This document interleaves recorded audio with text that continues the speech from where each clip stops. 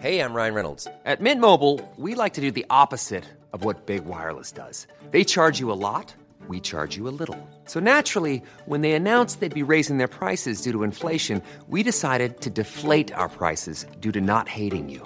That's right. We're cutting the price of Mint Unlimited from $30 a month to just $15 a month. Give it a try at mintmobile.com/switch. $45 up front for 3 months plus taxes and fees. Promo rate for new customers for limited time. Unlimited more than 40 gigabytes per month. Slows full terms at mintmobile.com. Hi, everybody. Welcome to a very special episode of the Quick Resume podcast, except this one isn't really a podcast. We're just doing an Xbox Game Studios tier list, and then the podcasty stuff will come afterwards. So if you're here to just look at an Xbox Game Studios tier list from two very informative fellas, well, we're here to do that for you. If you haven't been here before, my name's Deck. And my name is Tim. And we are the QRP, Quick Resume Podcast, that stands for. So, as I say, I'm going to get some timestamps up, but we're going to do this tier list together. And then if you want to hear like the news roundup for this week, then that'll be afterwards. But other than that, thanks for coming. So, hopefully on screen, you should see an S, an A, a B, a C, a D, and an unknown tier. All of the studios we've got here on the tier maker in front of us include the Xbox Game Studios, including publishing, the Bethesda Game Studios, and the Activision Blizzard King. Now, we're well aware that deal hasn't closed, so we will look like right muppets if that deal doesn't go through. But we're going to do it anyway, just for fun, because things might change. And the purpose of doing it now is that we can re-rate after the showcase coming up in a couple of weeks at some point. And, we can see how things change. I thought that might be fun. That sounds very fun, doesn't it, Tim? It sounds extremely fun. That's why I'm here for the fun. That's it for a good time. Okay, well, let's get cracking then. So we have to start, and the weird thing is that we have to start, Tim, at maybe the hardest one on this entire list, which is 343 Industries. 343. In case you don't know, Tim, most known for taking over Halo after Bungie left. Most recently with Halo Infinite sitting on an 87 Metacritic, and I think OpenCritic as well. And before that, obviously, Master Chief Collection. I think they partnered for Halo Wars 2 and Halo Wars Definitive Edition. Obviously, Halo 5, Halo 4, and then they had a couple of mobile games earlier on, Spartan Assault and stuff. So, What are your initial thoughts here? 343, where are they going? Are they a D tier for Tim, or are they an A tier for Tim? What do you think? I think taking on an IP like Halo is obviously quite the task, especially when you inherit it after Halo 3 from Bungie. Overall, I have a pretty solid opinion on 343. I think they've taken the franchise in good directions. Sure, 4 and 5 went brilliant, but they tried to establish a wider universe. They gave Chief a bit more of a personality and all that sort of stuff, and he actually had lines. I don't know. I think they're pretty good, and obviously but a lot of people don't like that. Well, they just prefer. They like him silent. I don't know. I like my character to have a little bit.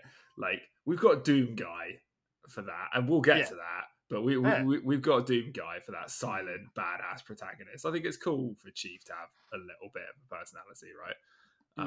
And it's still not much. Let's be honest. He's just kind of cool and stoic, and but yeah, I think overall they're pretty solid, and Halo Infinite's obviously a bop. In terms of what they've done, like gameplay wise, catering to old school and new Halo fans. Obviously, got the most content in the world. I'd probably slot them in. I wish there was like a B plus. Moustache rub. I wish there was like a B plus, but I think I'm gonna chuck him in with the thought of Halo Infinite as like a final product, when it actually, let's think of it as a final, when it comes out as a final product and stuff like that with Forge and all the multiplayer elements and stuff like that. I think I'd chuck him in A tier. Yeah, because I was thinking low A, like A minus, maybe B plus. That's what I was saying. I wish there was like a B plus tier. But I mean, we can always put them at the top of B. But I think it will change maybe as we, because I think it's almost a bit unfair to say to put them into a place based on where the game is going to be, because we don't ultimately know that. And when we do a re-rating, then we can move them up. I guess so. And I think that is a lot of things that people will say about 343. And as more and more news is coming out about this studio, it seems that a lot of the problems that studio has is because of Microsoft's short-term contract like shit that they have going on. You know, that they have people for like 6-month contracts on like rolling periods, and people are just like, no, like, I don't want to be roped into that. So they have, you know, it slows a lot of stuff down, and you know, loads of problems with that. So nonetheless, not trying to pawn like responsibility off onto Microsoft, but 343 always release a game with a compromise. That is like a significant compromise. And it's a damn shame. Like Infinite Launch was fantastic, and then it's everything after that that's been like a big struggle. Other two games, you know, the rest is history. You know, Halo 4 had a good story for the majority of people. Multiplayer fell flat. Halo 5 was the inverse. So I guess, yeah, I would put them in A-. I think, because simply because Halo Infinite did a lot for me. I really thought the campaign was pretty excellent. I know it has its critics, but I can't, like, I'm still playing it today. You know, and the multiplayer, like the service aspect has been bad. Like, there's no way around it. It has been bad. Not dreadful, but it has been bad. So for me, it would be an A-. I don't know how anybody else would feel about that.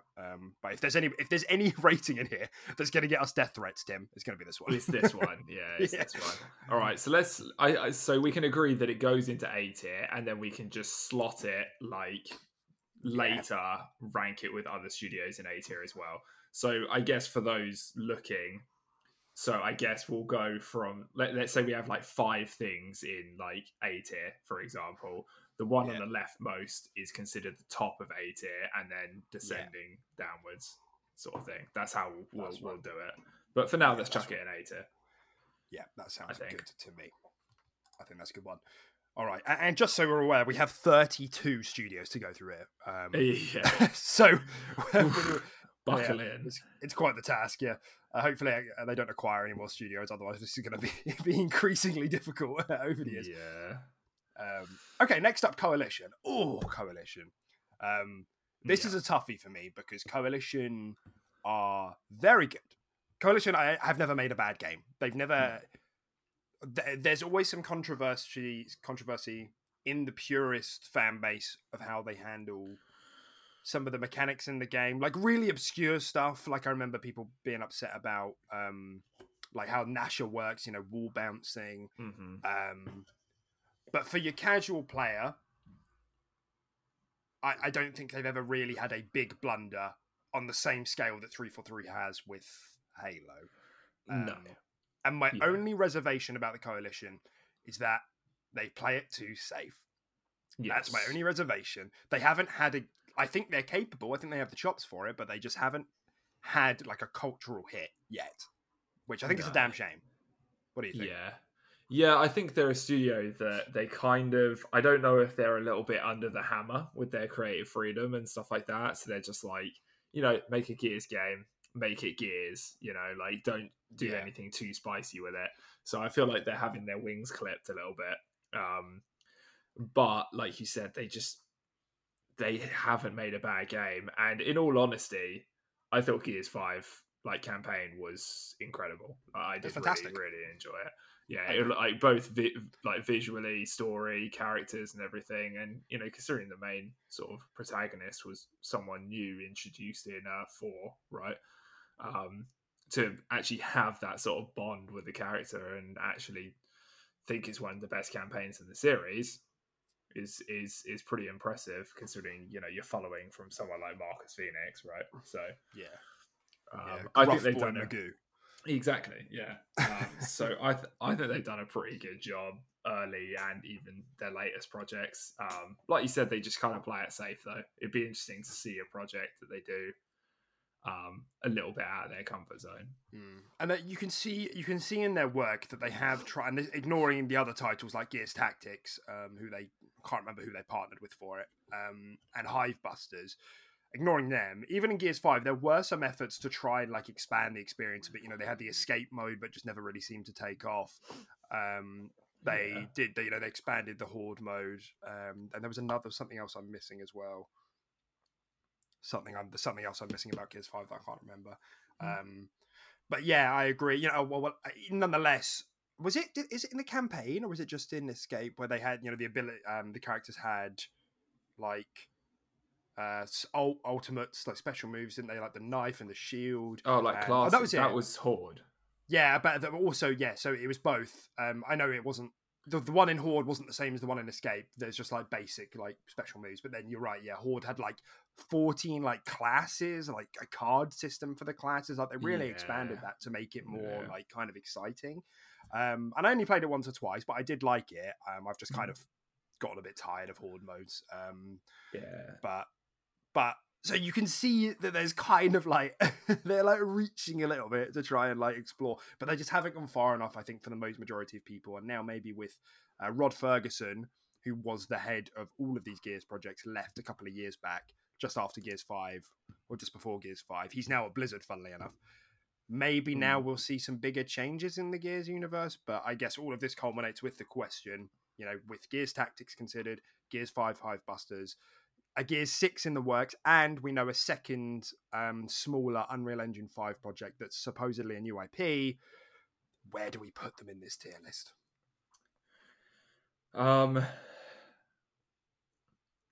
Yeah, it's tough. It's tough. My gut is S-. I think the Coalition is one of Xbox's best studios. But they just haven't had a chance to like fully prove, like fully get that mass appeal, because their games are very critically like well received, but the commercial success, like Gears, is just fallen out of the public eye. But I think you slap a new coat of paint on that and everyone loves it, you know. Yeah, exactly. And yeah, they have some new projects in the works as well for the future, like you said. Yeah, I mean, I'm fluttering between chucking them in between S and A. So I think in my eyes, they're probably a little bit better than 343 in terms of what they've done, at least so far, in terms of quality and consistency. No, I agree. So I think, let's chuck them in S. I think S is a good shout. I wholeheartedly agree, and you know, this Coalition will be an interesting one to revisit in like 6 months, a year's time. You know, maybe like see how much excitement gets drummed up for Gears 6. Is it more of the same? How about that new IP or that new game? Is there we spoke about the possibility of a Marcus Phoenix collection, right? You know, is that like drumming up excitement? Is that looking, you know, is that leading nicely into their next title? So watch this space. Yeah. Okay. Turn 10 Studios.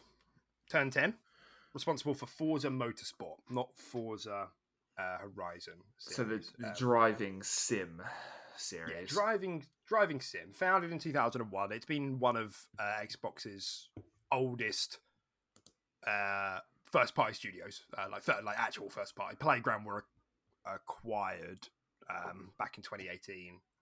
Who Playground are responsible for Forza Horizon. So it's funny. I'm just looking at the list of their games made. Forza Motorsport, Forza Motorsport 2, Forza Motorsport 3, Forza Motorsport 4. It's just that all the way down to Forza Motorsport 7, and we are of course expecting a Forza Motorsport to be announced at the showcase this year, with a possible announcement of Forza Motorsport 8 maybe this year to help Xbox pick up the Sahara of a year. And, you know, looking at these meta scores as well, 92, 90, 92, 91. Yeah, Forza, they're bangers. 79, 87, 86. So, yes. Bit of a drop-off in recent years, actually, which is a bit surprising. But we know that they are, like, revamping their whole engine. They've had more times between 7 and 8, and the most recent one, than they have any other sequel so far. Yeah. So we are not huge driving guys, especially not driving sim guys. So, you know, this is going to be hard for us to place truthfully. I think we just got to base this one we got to place, I think, just based off Metascore and pedigree and just what their work has been, right? Rather than like a personal like connection. And I mean, based on that, I feel like you got to chuck them in S, right? I mean, yeah. I mean, I have I've played Forza Motorsport games, and I never have played them enough to really be able to like properly analyze it. But I mean, I think you're right. I mean, these guys make some incredibly consistent games. Yeah. I can't think of any reason to not put them in S. I'm happy to put Turn 10 in S. I don't have much else to add, to be honest. They just consistently whack out a 90 plus OpenCritic game, driving sim game, like every single time, with pretty much every single installment. So it's pretty hard to chuck them, to put them anywhere below S, in my opinion. And I'd probably, again, I personally prefer the Coalition, but I'd probably put them ahead of Coalition and S tier as well. Oh, really? I've put them behind for now, but let's not get caught too much in the sauce for that, just simply because if we start comparing, like, by the time we get to the end of this and we're like, oh, well, they're not higher than them, like, we're moving everyone around. So, we'll just do like a roundup at the end and make any jig-arounds if we need to. I think that sounds good. Yeah, let's do that. Okay, lovely. Rare. Oh, this is a good one. Oh. Yeah. Okay. So You're this is hard. a big rare boy. I am a rare boy. I am a rare boy. I don't think I'm a super rare boy. I just in concept really love Sea of Thieves. That's pretty much it. Yeah. Like I was, a lot of their Battletoads was fun too. The new Battletoads was fun. Yeah, I even wrote a mini review of that on Twitter back when we played it, and we came away with blood pressure double at what it should have been. And obviously, I think it's worth mentioning a lot of Rare's golden era was before our times. We're 94 kids, so the original Killer Instinct came out in 94. So I guess if we think about from the Xbox One generation, I even guess from the 360 as well. Like we played 360, right? Cameo, Perfect Dark Zero, Viva Pinata, Trouble in Paradise, Banjo-Kazooie, Nuts and Bolts. Let's go. Then we've got Kinect Sports, whatever that was, 3 of them. There were 3? There's Kinect Sports Season 2, which came out the year after the original release, and then Kinect Sports Rivals 3 years after Season 2. Jesus. And none of them got above 73. Yeah, they got progressively worse with each release. Okay. And then, obviously, in most recent years, we had Rare Replay, which I'm not sure is fair to, give the credit to New Rare for that, but, whatever. Yeah. Sea of Thieves, which, we all know the story of that, launched very, very content light, good foundations, good bones, and they've steadily improved on it for free, pretty much. With lots of different ideas, some failures, some successes, and then, like you said, Battletoads in 2020. Ooh, I'm struggling. I like these guys. I feel like they make fun, creative games. I feel like they go outside the box with a lot of their stuff as well. Like they've made shooters, they've made your classic platformers and collectible games like Banjo-Kazooie and Conkers. And Conkers was a sort of an adult game, right? Which was kind of weird to do with that kind of mascot. I feel like they go outside the box a little bit with what they do. And obviously there's a new Perfect Dark coming out as well, right? So there is, but that's the initiative. Okay, all right. They're working on Everwild, but I suppose before we start answering this question, we need to clarify if we're talking about new Rare or old Rare. I think I'm talking about Rare as a whole, right? I experienced the Banjo-Kazooie games, even though they came out when I was 3. I still played them when I was a kid, with my brothers and stuff. I suppose it's just difficult because I don't think that's going to be reflective of games going forward, simply because Rare were god tier. They would be in Triple S above everyone else. But if we factor it all together, I guess that does drag it down a bit. So it just depends what we're talking about. I guess considering, like you said, we did miss their golden age. Fine, let's do new Rare then, because we're boomers. We're little millennials. So if we do, let's do that. So if we do 360 era onwards, so judging by those, so what we're looking at. What's that, 2005-ish? So yeah, cameo. You played cameo elements of Power, didn't you? You had that. I did a little bit, yeah. And I have fondish memories of it. Like, again, like I think back at it, and I'm not like, oh, that's a game, but Yeah. it was decent. It wasn't bad. Higher score than I thought it was. 79, basically an 8 out of 10. Yeah. I didn't think it did that well critically, but so I guess we're really looking at then, in early 2000s, Cameo, Perfect Dark Zero, Viva Pinata, which was a cultural hit. Yeah, both of them. Yeah, Banjo-Kazooie was, Nuts and Bolts was.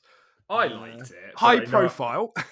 Yeah, I know it wasn't like loved by I liked a lot it of as the well. community, but I personally liked it. I think that game's done a real turnaround in popularity because Banjo-Kazooie's been such a dormant IP for so long that people are like, actually, on its own two legs, Nuts and Bolts is kind of good. Yeah, it wasn't bad at all.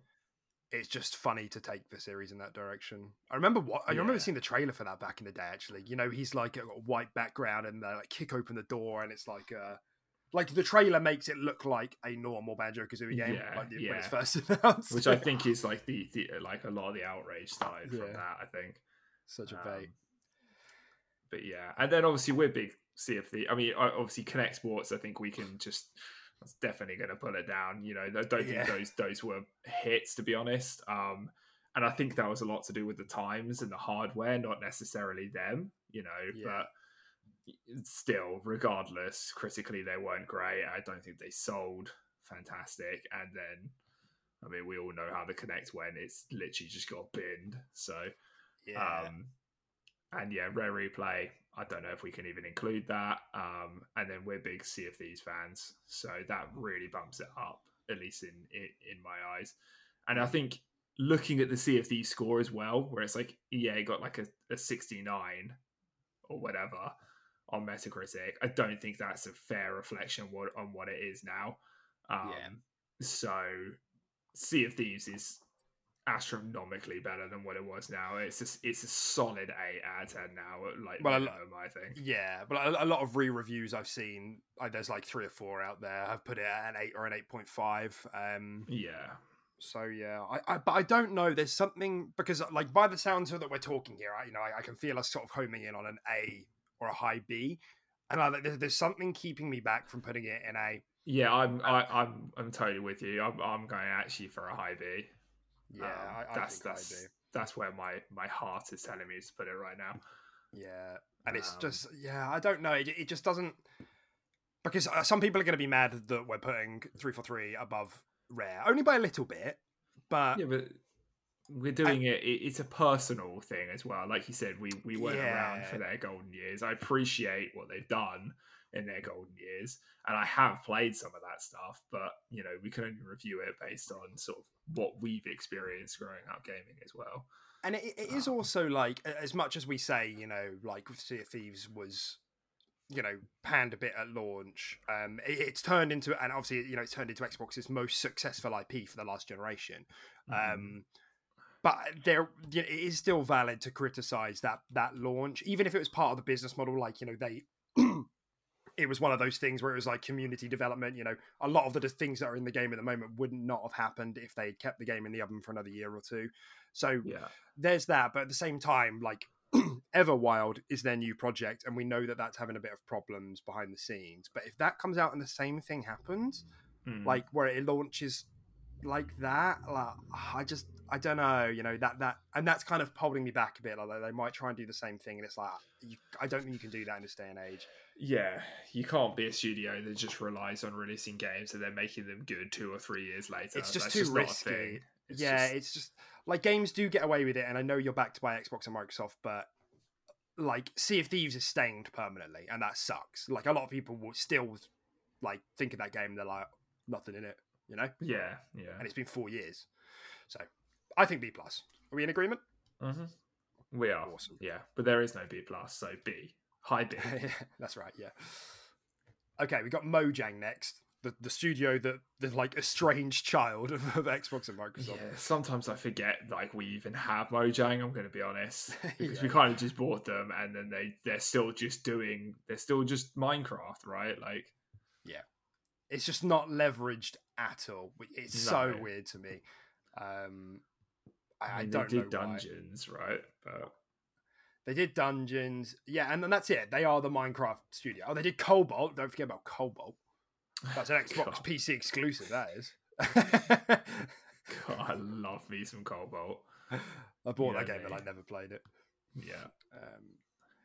So what have we got here? We've obviously got Minecraft on PC with a Metacritic of 93. Let's go. Yeah. Cobalt in 2016, Minecraft Earth in 2019. Is that still a thing? It's like a mobile, AR game. Yeah. Build shit in real life. I don't see the point, but I don't know if that's still a thing. I don't think so.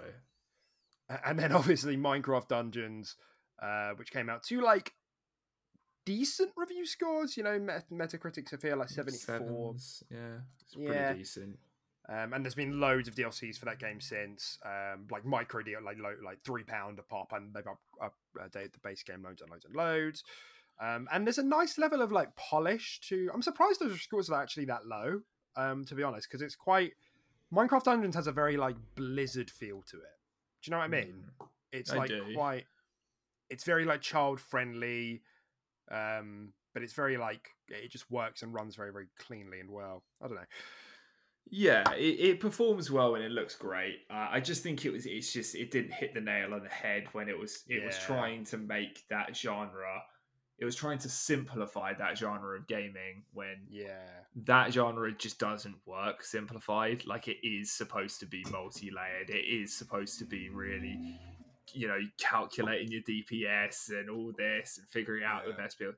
It is supposed to be a really in-depth sort of genre. And I respect what they tried to do with it, but I just don't think it quite hit the nail on the head. But yeah, it's so hard to place Mojang simply because Minecraft is Minecraft and it continues to be the biggest game in the world, which is mental. I think we should base it on what Xbox has done with it so far and what it's brought to Xbox. I like you said, I just forget it's kind of a studio. Sometimes I just feel like they're still just independent and we're rating it based on like.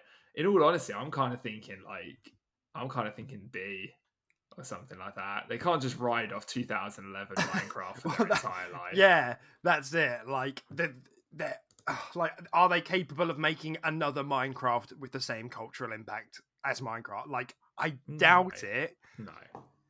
Like Cobalt, Cobalt didn't do it, did it? No. They'll never ever make another Minecraft. It's like Blizzard will never ever make another Overwatch, with the same hit and stuff like that. You can sort of, I don't know. I think Blizzard could. Of that genre. I just think it's more that Minecraft started out as like a single person project, and like the logistics and the process that Mojang has changed so much over the last decade, even 2 decades, with what's his face? What's the guy's name who developed?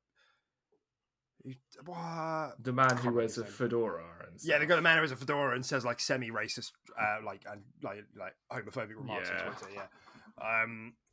Marcus Pearson? No. Is that the new one? I can't remember. Anyway.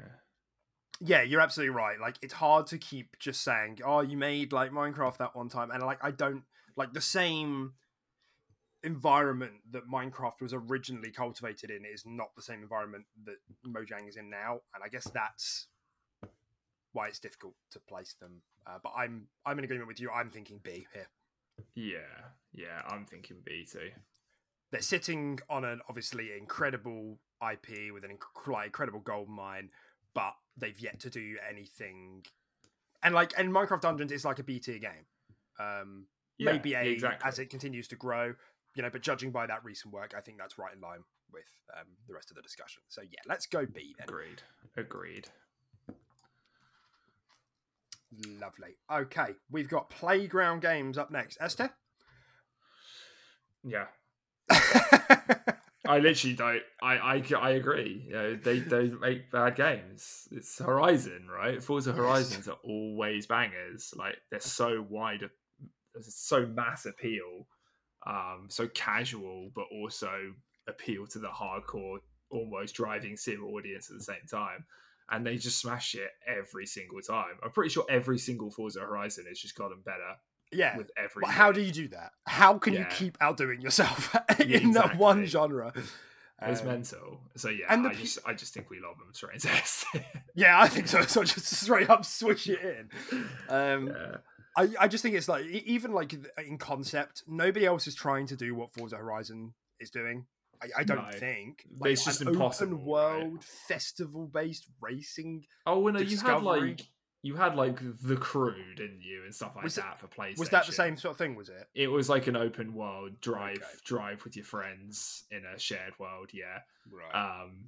But it just couldn't do it. It's David versus Goliath, right? I mean, I know in that context David ends up winning, but not in this one. Yeah. Not in this one.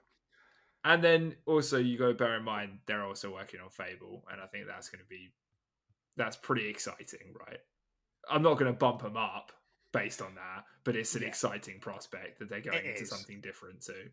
It is, and there's like,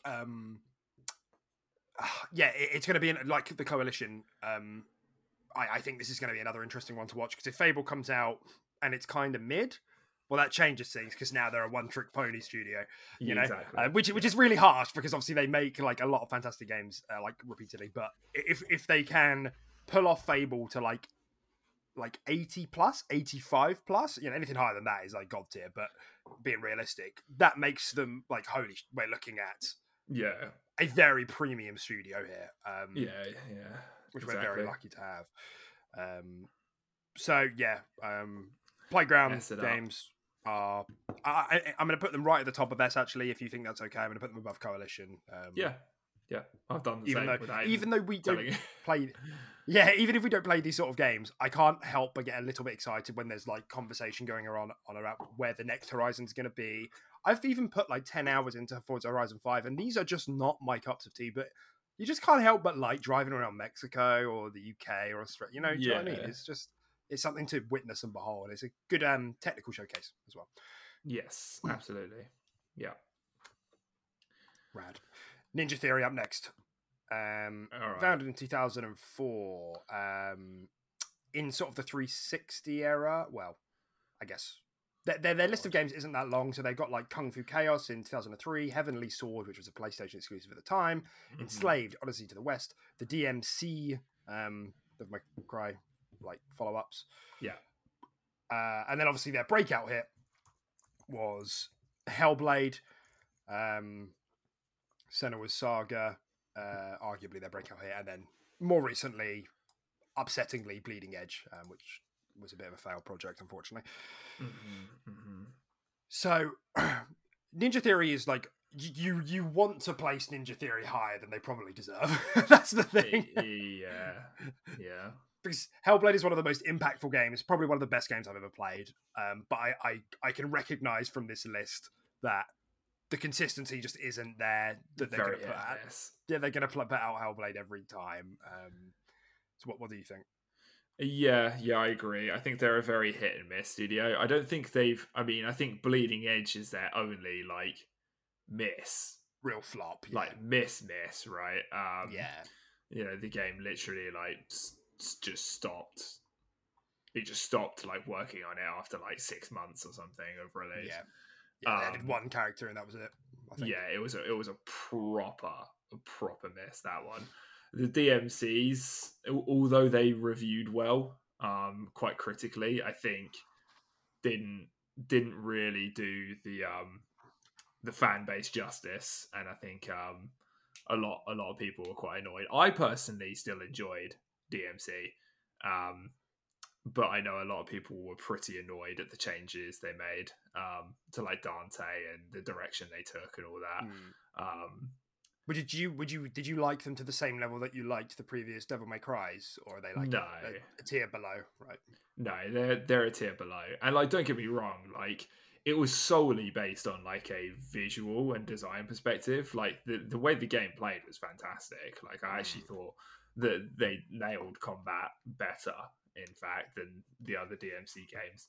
But just story and just like character design and stuff like that, it just fell pretty short compared to the others.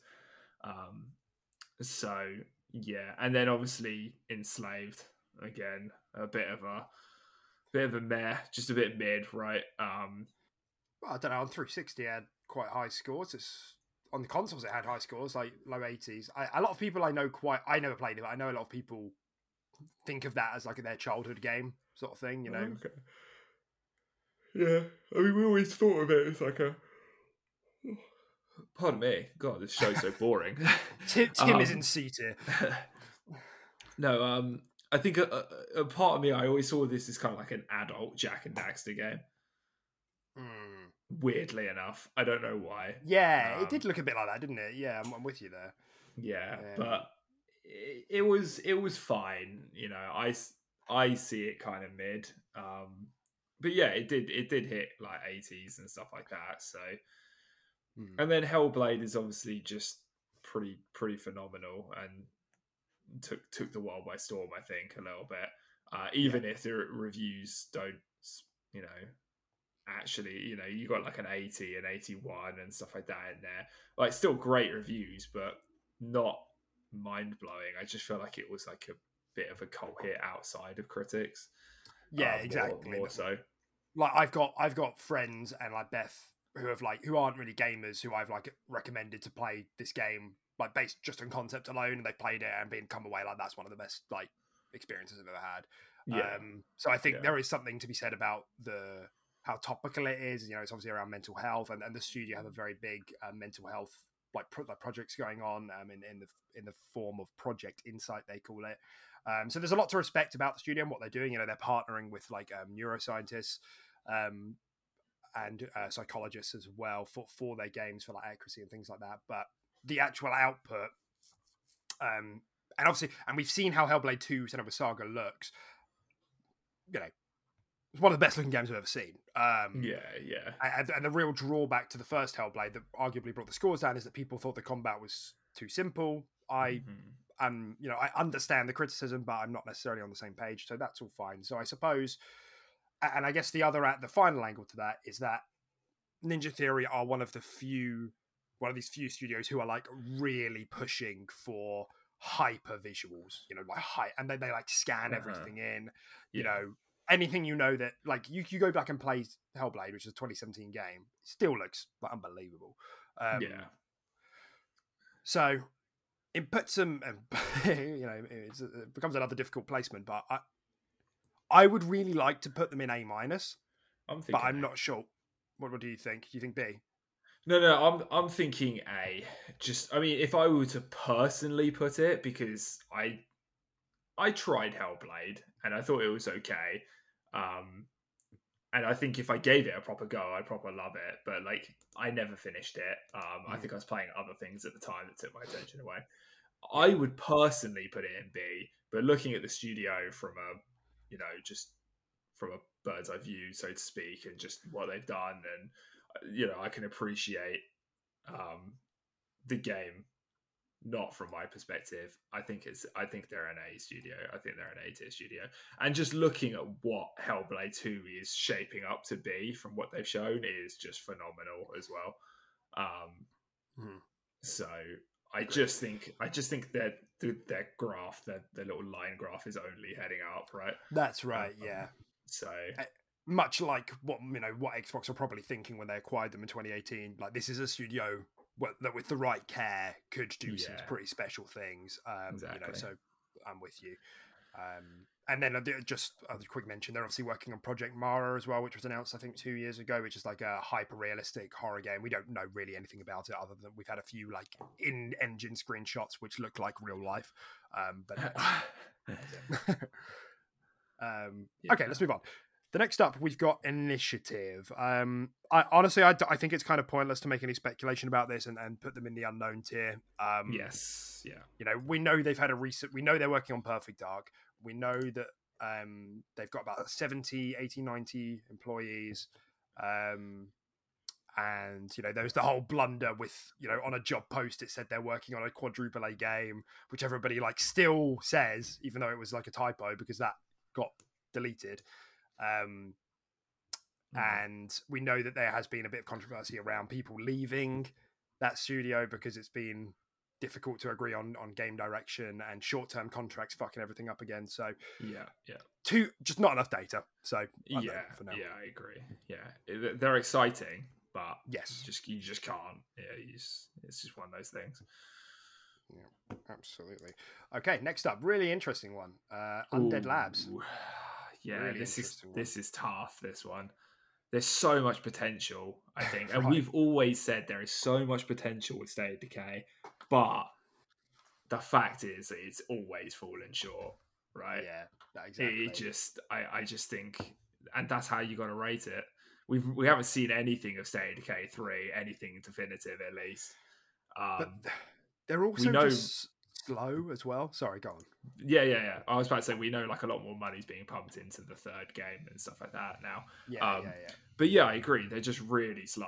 Yeah, even the way I know they've done some updates to State of Decay 2. They gave it that big Juggernaut update or something like that. Yeah, that's right. But that took a long time. I think that was over a year, right? They took to release that, and I did think they improved on a lot of things. I think it's longer, to be honest, but it could have been longer, yeah. But and sure, they improved on a lot of things. But a game like that, no one's going to be sitting on that and holding their breath and still wanting to play that far down the line. They just I think like you said, so founded in 2009, made State of Decay in 2013, and then State of Decay 2 in 2018. That's the project wasn't that big to warrant 5 years of development. Maybe it went through troubles, and State of Decay 2 did release a bit quite buggy for a Xbox first party studio game. Very buggy. So Undead Labs feel to me and this is going to sound a bit harsh, but feel like a indie studio masquerading as a AAA studio. Do you know what I mean? I can agree with that. Xbox is pumping a lot of money because they see a lot of promise, like we all do with this studio, and they're this unique, this very niche area of survival, zombie action kind of game, or strategy. But they just they've never even managed to get it to great. They've got good. They've never just managed to get... And the fact that State of Decay 2 is a step back from State of Decay 1 in some regards is just really disappointing. Because we even did try to play this game for a bit, and you play it and you get into it and you're actually wow, there's a lot of layered systems here. I think Undead Labs are very good at making interesting systems.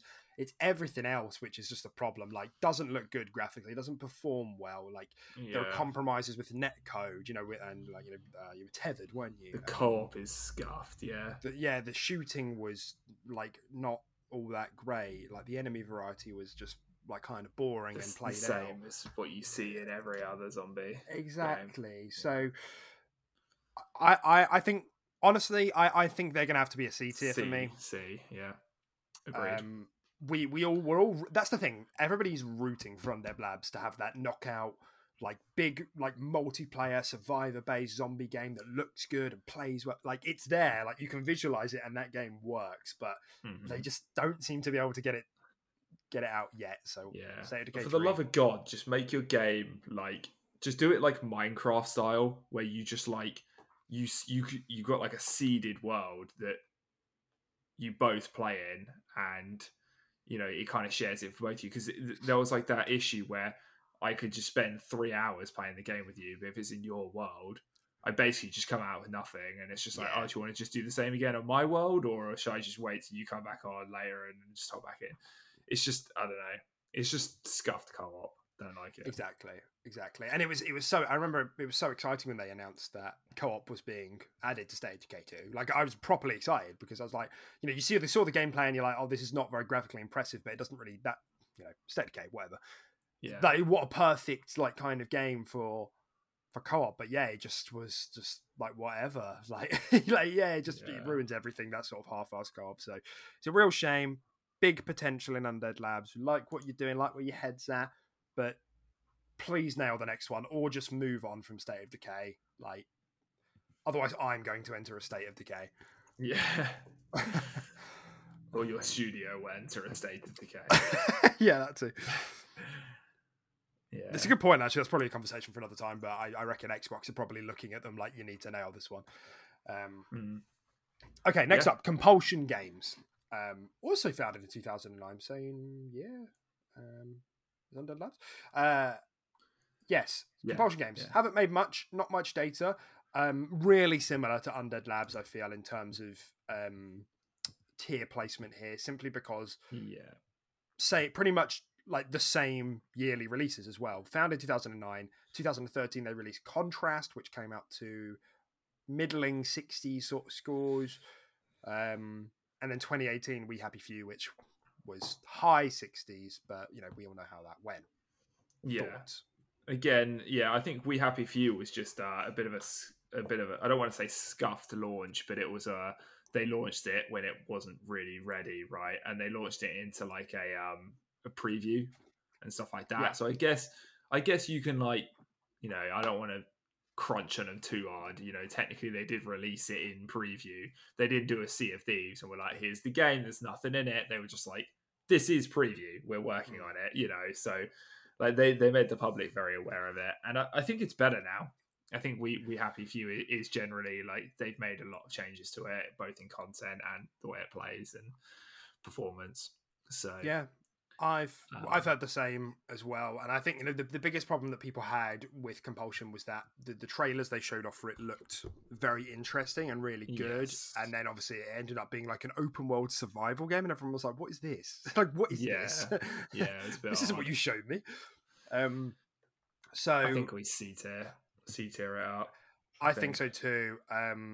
It's just like Undead Labs. They're like right on that cusp, because everybody agrees that the ideas that Contrast and We Happy Few had were really good, but just didn't manage to like execute. And we've had Phil Spencer personally call out Compulsion as a studio that we, the fans, should not sleep on, because he's so excited about what they've been working on. And I remember a while back in an interview, one of the devs said that what they're working on is by far the most exciting thing that they've ever done or ever seen. And we also know it's an unannounced third-person action-adventure game. So, fingers crossed for you boys over at Compulsion, but unfortunately you're in C for me right now. Next up, Obsidian. Let's do it. Okay. They're teetering that edge of A+ and S. They're definitely top of A or kind of bottom of S right now. But I mean, you're just looking at those scores there. I feel like if we put Coalition in S, we gotta put this in S too. I think you're probably right. Even back to like their first games with Star Wars: Knights of the Old Republic 2, like Pillars of Eternity is not for me, but that game, like, I know people love that franchise. South Park: Stick of Truth, and like the sheer variety here, like Fallout New Vegas, Alpha Protocol, Grounded, like what's going on? They all their projects are vastly different from the previous ones. So they're clearly a very multi-talented studio that can kind of make anything, which makes them really exciting, because you can basically just kind of give them a project and they could probably do it pretty well, right? I just think, I'm thinking S. I think S. We like Outer Worlds was I really like that. In my head, that game has aged very, very well. I've even thought about booting it up a couple of times. And because I know a lot of people have like gone sour on the game a little bit over time, which I feel is a bit unfair. Like, it's reasonably safe, but it's just executed very, very well. In a world where we haven't had a Bethesda, like a classical Bethesda RPG sort of game in a long, long time. I just was a big fan. And we obviously know Outer Worlds 2 is in development. We know Josh Sawyer, who's one of the lead devs on a smaller team there, is working on what's it? Is that Pentiment? So there's a lot of code names floating around. We have spoken about this before, but allegedly we might see that at the showcase. Maybe if we're lucky, that might even get a release date for this year. But it's like a smaller detective-y type game, supposedly, like in the vein of Disco Elysium. But it's like good pedigree of devs there. Avowed is on the way. I think I've already said that. And Grounded is obviously still in development as well, which continues to be very good. So yeah, even looking at that upcoming list, like that's very strong. So I agree. Yeah, they're very strong. Yeah, Obsidian is one of Xbox's best studios and best acquisitions that they could have made. Yeah, agreed. Lovely. Let's move on. In Exile. In Exile has a lot of heritage. With Brian Fargo heading the studio, they used to, who has been involved with the original Fallout. Back when it was an isometric game. Their biggest success is the Wasteland series, which is Fallout but funny. And with the recent Wasteland 3, they absolutely knocked it out of the park with that. That game got critical acclaim. It had this very XCOM style feeling. They learned a lot from other genres or other games in the same adjacent genres. I've actually reinstalled Wasteland because my phone is now working again, and it's like a really good game I can play on my Kishi, for remote play or whatever. And we know that they're working on an unannounced third-person action AAA RPG, and that it's got steampunk vibes. That's all we know. It's very secretive. Okay. I think, judging by the timeline, it's unlikely we see anything this year. It's not impossible. We might see a CGI trailer this year.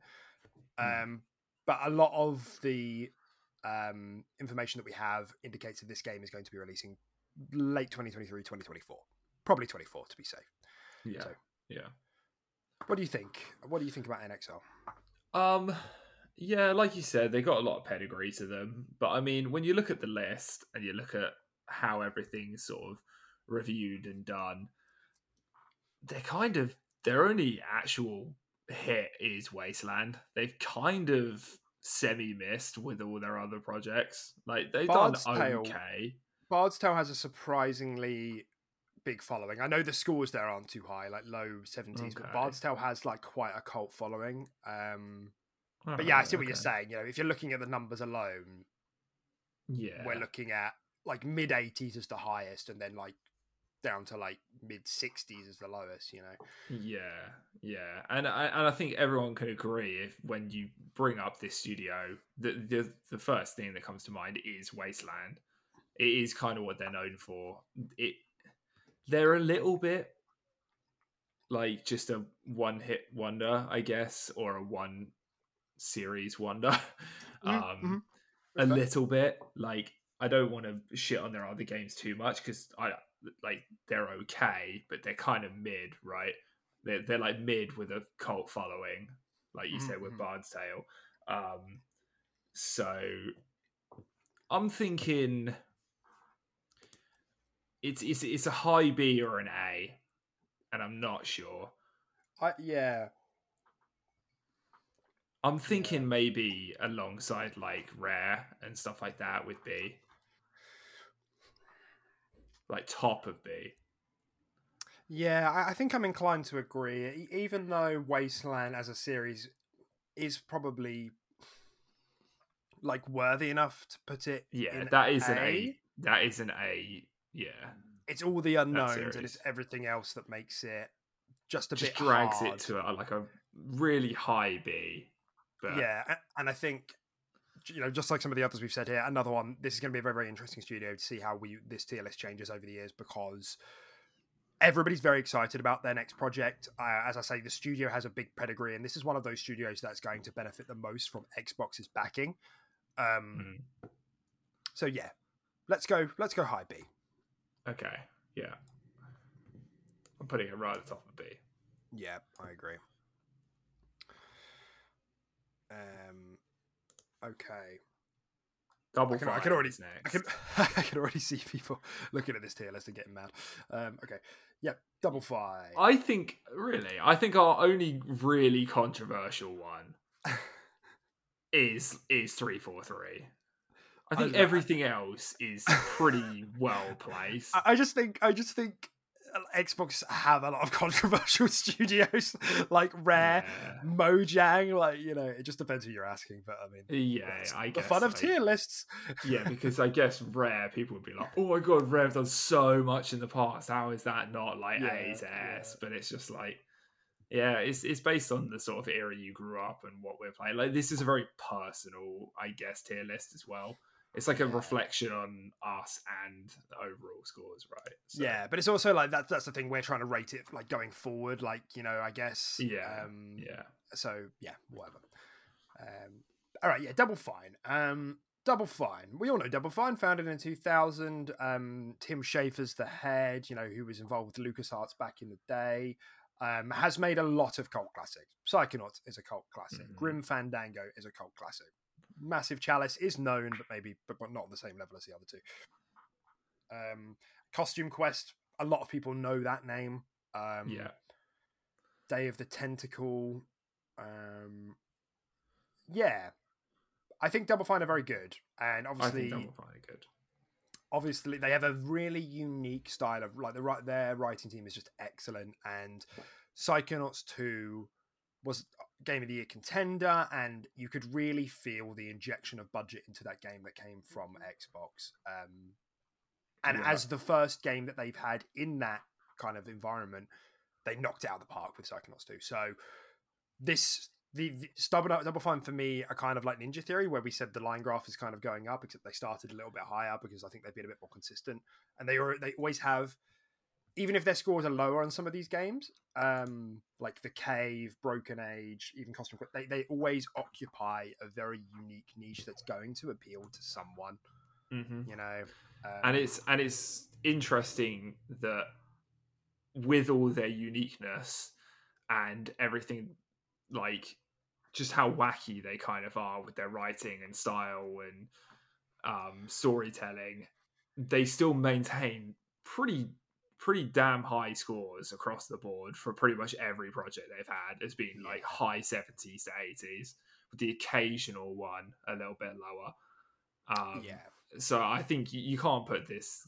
I don't think you can put them any lower than an A. They're definitely an A, I think. My thought is A+, but I'm asking myself the question, why aren't they S? And I'm struggling to come up with a good answer. Well, I think looking forward from like Psychonauts 2 onwards and be like, okay, like let's work from Psychonauts 2 onwards, and let's say they maintain that same standard going on with this money injection they've now got from Xbox. I think they are an S tier studio, but everything else that's followed before it, you know, with some relatively, don't want to say misses, but you know, some mid games and stuff like that. They're an A. But yeah, like you said, I think coming back to this tier list later with some more releases under the Xbox umbrella, I think they're probably going to move to an S tier. Yeah, I think that's probably a fair assessment. We know they're working on an untitled online multiplayer game, and another studio has been teased by insiders, but we don't really know anything about that. So we know that Tim Schafer said he doesn't want to keep doing sequels. I don't know if we'll ever get Psychonauts 3. This studio just likes being creative and wacky, and they always have Jack Black in their big games, which is, you know, automatic, like top of the list. Definitely. I'm in agreement, Tim. I think A+ is quite sensible. Somewhere in A. I think A+ is probably fair. I think their consistency puts them above Ninja Theory. So I think top of A. My A is currently Double Fine, Ninja Theory, then 343. Yeah. Okay, cool. Great. Next up, we've got World's Edge. Now, this is great map. This is this is a studio that we do not have much experience with as a pair, because they're all PC games. and we do not play on personal computers. We play on Xboxes. Nonetheless, nonetheless, the pedigree here is quite good. This is a studio that was founded in 2019, as a first party studio for Xbox to make Age of Empires. They are World's Edge are to Age of Empires as 343 are to Halo, Coalition are to Gears, etc., etc. Playground are to Forza Horizon. So we had Age of Empires 2 Definitive Edition in 2019 with a Metascore of 84. We had Age of Empires 3 Definitive Edition in 2020 with a Metascore of 75. And then we had the brand new shiny Age of Empires 4 in 2021 with a Metascore of 81. If you are a podcast listener, you will know that I regularly whine about these not coming to console. So hopefully that happens one day, but I just wanted to plug that once more. This is a good studio, right? Mm-hmm. Yeah, this is an A-tier studio. I think pulling off a 80 or above new installment in the Age of Empires franchise is quite impressive. Yeah, agreed. Yeah, I don't think we have much else to add other than this. We don't have enough experience. I think this is just straight up an A. Yeah, I just think you should lob it in A-tier. They're a good studio. They haven't made a bad game. Yeah, fair enough. Lob it in there. I've lobbed it right in, buddy. Okay, next up. We have Bethesda Game Studios. Oh my god! I mean, you're thinking, is there a triple mega S tier? Yeah. Oh, well, having said that though, Blades and 76 really, really bring him down. Why does Elder Scrolls Blades have a 42? Yeah, it's just on the Switch. I feel like people are so harsh on it. Like, it is just what it is. It's like a crappy little game that you just pull out and just play when you got like a spare 5 minutes or something. But I think it's just because it has like an Elder Scrolls like name to it. I think people would just, I don't know. They just hated it. They just shat on it. Yeah, I mean, that is fine. I mean, do mobile games ever review that well? I mean, I don't know. I feel like I'm not trying to make excuses. I don't know, Dec. Have you played our sponsor for this podcast, Raid Shadow Legends? I wish. If you're out there, we will sponsor the crap out of you. Or Manscaped, or HelloFresh. I watch other YouTubers. I know what they get sponsored by. Come here. Anyway, Fallout 76 is the obvious blunder here. And Fallout Shelter, I mean, those reviews are like low 60s, mid 60s. However, Fallout Shelter has quite a lot of love for it. Yeah. So I think people actually quite like Fallout Shelter. I think it's got a nice little fan base now. Yeah. I don't see how we can put Bethesda Game Studios in anything other than S tier. Sorry. Yeah. I mean, it's just Skyrim is one of the best games of all time. Oblivion was also fantastic. Fallout all 3, of the Elder Scrolls games. Do you know what I mean? Like, I mean, Fallout 3 is a masterpiece. Fallout 4 didn't quite hit as hard, but it was still a fantastic game. 76 is, it would review a lot higher than the scores it's getting right now. They've improved on that a lot. Yeah. And then future projects, like we'll see probably Starfield gameplay next at the upcoming showcase. Yeah. But that game's setting up to probably be a banger, right? Fingers crossed, touch wood, please don't disappoint me. You just chuck them in S, man. Like they really are an S tier studio. I agree, man. I think it's they're teetering. Like, if Starfield comes out and it's a 70s game, I'm bringing Bethesda Game Studios down to an A. Like, because it's like that whole Mojang thing. Like, you can't keep living off the success of Skyrim. I mean, to be fair, I know they had Fallout 4 in 2015, which reviewed well. It was like maybe not an S tier game to a lot of people. I thought it was very good, but I mean, I do agree. I wouldn't, on Fallout 4's merit alone, I wouldn't put Bethesda Game Studios in S. So. But when you start factoring everything in, Todd is still there. The whole team really is still there for the most part. Yeah, I think at the moment they're a low S, and that really is teetering with Starfield. Yes, agreed. Okay. Next up, ZeniMax Online Studios. this is, as we know, Bethesda's MMO studio, who have only released Elder Scrolls Online. They're quite a big team with 383 employees, roughly, around 400. And Elder Scrolls Online released to mid scores. Well, good scores. Low 70s. It eventually got ported to consoles, which is quite the undertaking because consoles don't get MMOs often, and generally has found a good player base on those consoles as well. They've obviously kept supporting it. They've been very good with their service updates, expansions, new characters, new classes. I don't know what the hardcore community thinks of ESO, but from an outside perspective, it's good. And there is a player base out there who will never play anything else. We try and play it every now and then, and we just can't because the combat is just not good. It's one of those MMOs that really suffers because it's the combat is just not good, and it almost makes it feel worse in the sense that you're playing, you know, with an Elder Scrolls skin on, and you're like, how is this worse combat than Skyrim? Like, do you know what I mean? So there's a lot to love about what ZeniMax Online do with this game. Personally, we can't ever seem to click with it, but I have a lot of respect for this game and this studio. Yeah, I mean, it's one of the biggest MMOs on the planet, right? And it has been for years and years and years and years and years. And it gets fantastic content updates consistently that basically add almost an entirely new game on top of the original package. I'm thinking... Burrow's furniture is built for the way you live. From ensuring easy assembly and disassembly to honoring highly requested new colors for their award-winning seating, they always have their customers in mind. Their modular seating is made out of durable materials to last and grow with you. And with Burrow, you always get fast, free shipping. Get up to 60% off during Burrow's Memorial Day sale at burrow.com/ACAST. That's burrow.com/ACAST. burrow.com/ACAST. Hi, I'm Daniel, founder of Pretty Litter. Did you know cats tend to hide symptoms of sickness and pain? I learned this the hard way after losing my cat, Gingy. So I created Pretty Litter, a health monitoring litter that helps detect early signs of illness by changing colors, saving you money and potentially your cat's life. Pretty Litter is veterinarian developed, and it's the easiest way to keep tabs on your fur baby's health right at home. Go to prettylitter.com and use code ACAST for 20% off your first order and a free cat toy. Terms and conditions apply. See site for details.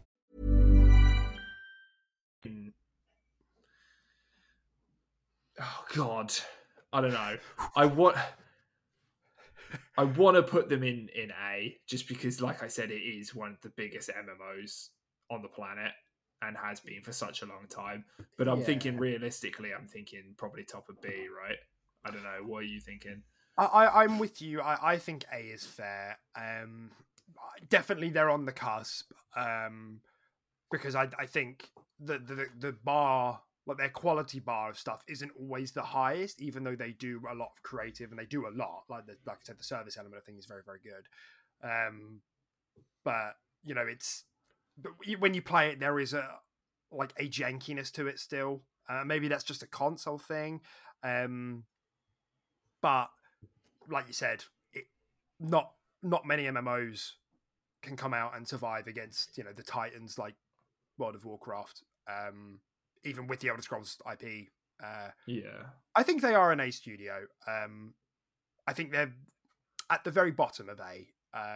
But it's hard to not be coloured by our opinions of the game. Because I know some people out there will be like, "Are you joking? Like, Elder Scrolls is amazing." Like, because right now people might be reviewing it at an 80 or an 85, in which case, you know, that puts it comfortably in A. But you know, yeah, exactly. Yeah, they are A tier. Yeah, I think A tier. And we know we've spoken a lot about what ZeniMax Online might be working on for their next studio, and you know, like we spoke about like a Starfield MMO, which seems ridiculous. We spoke about like a Star Wars type of thing, like a Mando style thing.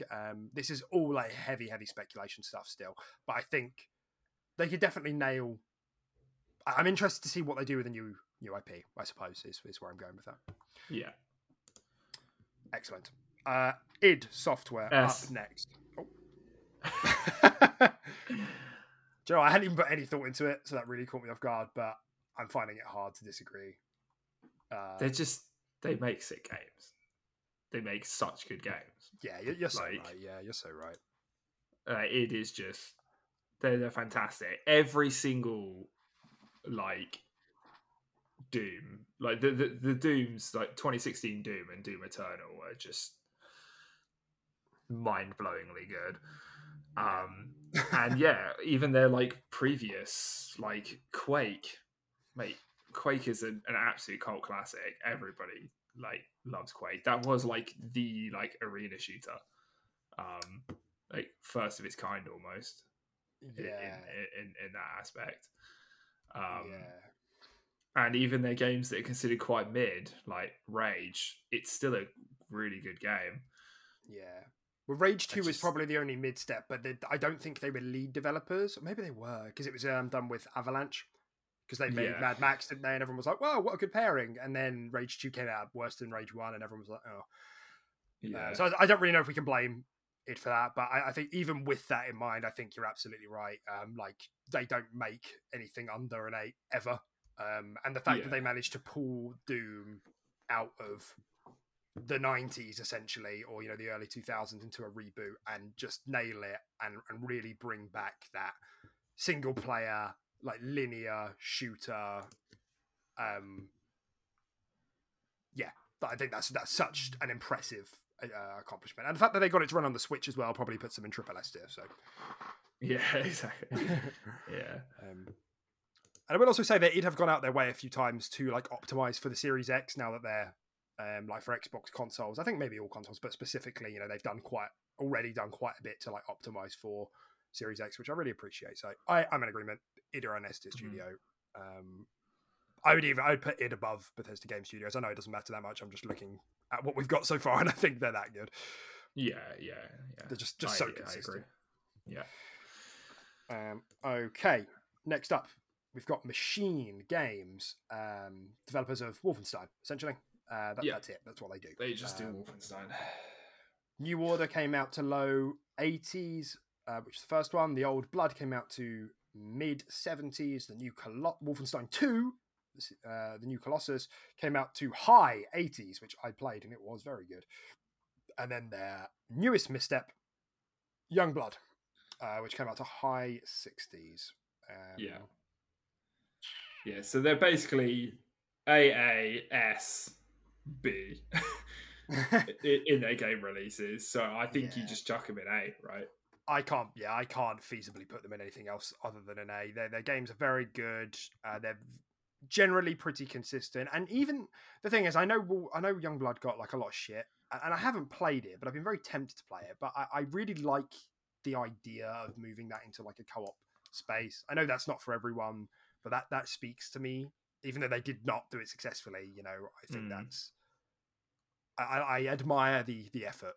but yeah, for sure. No, I agree. Yeah, at least they tried something. They didn't just just stick to their guns and just release the same thing year on year out. They didn't do a coalition, so to speak. That's right. They tried something. Doesn't always hit, but you can still kind of appreciate the effort. Absolutely. And we know upcoming, they've obviously got Indiana Jones coming, which is going to be quite a big deal. I imagine that's going to be fast tracked. Don't know if we hear about it this year in terms of a CGI trailer. There's also been a lot of up and down speculation this week about whether it will be exclusive or not. Various Xbox insiders, Jez Corden and even Nick over on the Xbox Era podcast as well, have both reported different things, that one saying it will be exclusive, one saying that it won't. So we ultimately don't know, but it's interesting. I think Machine Games is a very interesting choice for this game. Wolfenstein 3's got to be in this pipeline somewhere. And we've also heard rumours of a Quake reboot, which has obviously got, not confirmed, but it's got people very excited. Yeah. Makes him a good candidate for an A-tier studio. Okay, Arcane, S-tier. Next up, Tango Gameworks. No, you're not wrong. I was going to do the same thing I did with id, where you were like, id, S. And I literally just said it.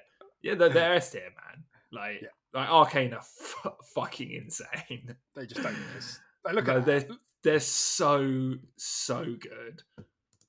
Like I'm convinced that Prey would have been one of my favorite games for a very long time.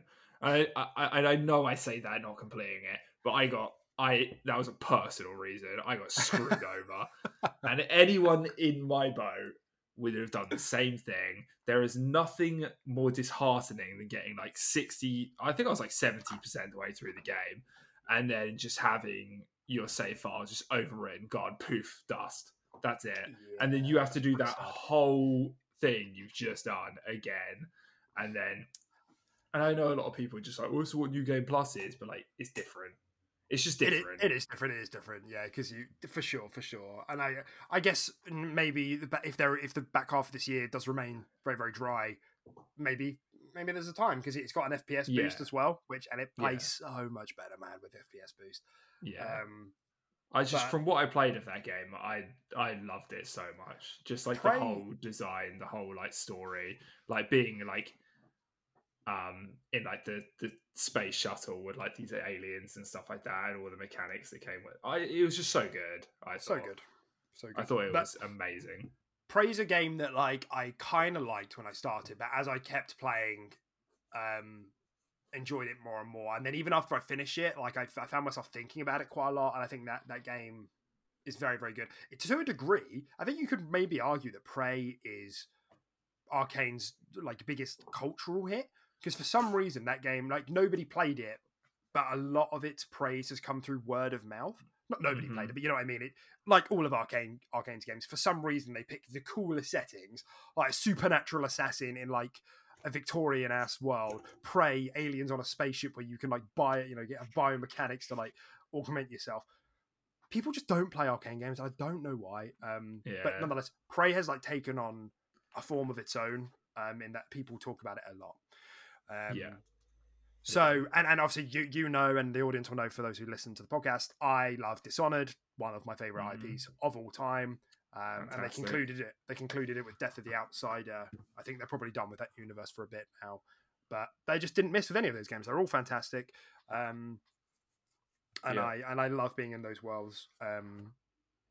It's hard to say anything bad about Arcane. They made a Game of the Year contender in the form of Deathloop, which is still a timed exclusive. That's maybe the only bad thing. That is a fucking timed exclusive. But Deathloop was a banger too. They're S tier. I actually think they're. Hang on, what's our S tier looking like? He's about to say something spicy. He needs to check. I think they're maybe just below Playground. I think they're our second highest in S tier. If I'm honest, I'd agree. I'd say they are the best, if not second. Yeah, like Playground and Arcane are very neck and neck. Yeah. And then obviously we've got Redfall coming up, which was recently delayed. Shame, but probably needed it. And that game's going to be very interesting. What was the studio we spoke about earlier? I think it was Playground, that because Redfall is going to be quite a bit of a departure for them. Not a massive one, but in the sense it's like supposedly like quite looty.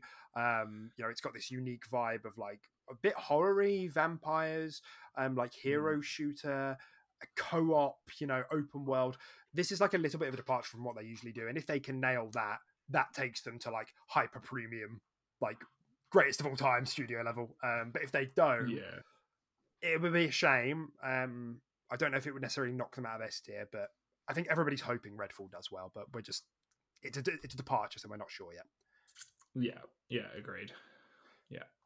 Okay, next up. Tango Gameworks, founded in 2010, responsible essentially for The Evil Within 2, and Ghostwire Tokyo most recently. Generally, these games hit quite well, with high 70s for Evil Within 1, low 80s for Evil Within 2, and high 70s for Ghostwire Tokyo. What do we think, Tim? I think they're a solid A. Solid A. I think solid A. I love The Evil Within. I think they're really cool games. And yeah, I don't know. I just thought they did it quite well in terms of sort of blending that action, horror sort of genre together, for like modern day, back in 2017. They made a good story. It was weird. It was funky. I just don't really have anything bad to say about them. And even Ghostwire Tokyo, like, I know it didn't hit quite as hard as people were saying, but, again, I think like setting wise, design wise, visually, and in a lot of other aspects, that game does look pretty phenomenal. So Yeah. It's one of those studios that I have very, very little experience with. I know you have a bit more because you've played the Evil Within, but I hear a lot of good chatter about them. And, Ghostwire Tokyo, it's a shame it didn't hit as hard as it did, but I know we all say it, but it's going to be a perfect Games Pass game when that comes. Yeah, absolutely. Okay. Into an absolute enigma of a studio here, Alpha Dog Games, which is in the... Alpha Dog are in the Bethesda catalog, I think. So I'm trying to figure out, because obviously we're getting into ActiBliz territory, and I'm like, who? I think Alpha Dog are Bethesda still. It's like their mobile team. Okay. And they have made, don't hold your breath, Wraithborn on mobile. Whoa. To a Metascore of 68. And Monstro City Rampage with an exclamation mark in 2017. And that doesn't have a Metascore, so I don't really know what's happening there. There's not enough reviews, I guess. Yeah. I mean, I honestly don't know if I feel equipped enough to answer this. I know nothing about them. Yeah. I think we put Alpha Dog in unknown. Otherwise, I'm just slapping it in like B or A tier based off a 68 Metascore, and I don't really feel like that's fair. Yeah, I can agree with that. So yeah, it looks like they were acquired by ZeniMax Media in 2019, which would put them under the Bethesda umbrella. Great. Okay. Next up, then, we've got Roundhouse Studios. Roundhouse Studios is a very, very spicy one because they were originally Human Head. We all know they were like... there's been some drama between them and Bethesda in the past. They're obviously part of Bethesda now. Is that right? Yes, that is right. And they developed the original Prey back in the day.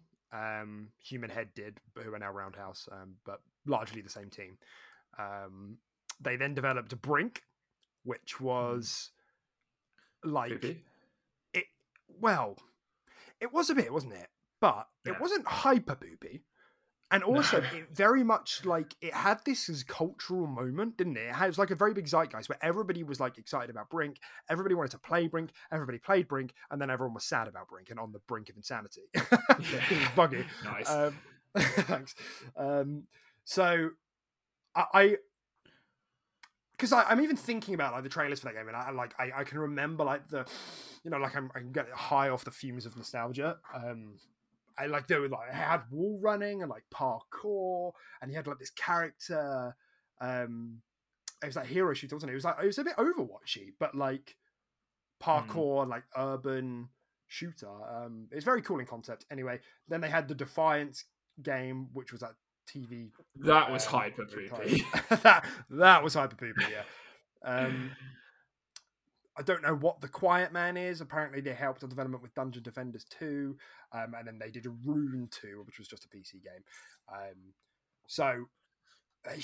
I guess I will add that Roundhouse Studios is one of those studios that people are like, please give them a project, because they mostly just support or are given or like contracted to do a game for someone else.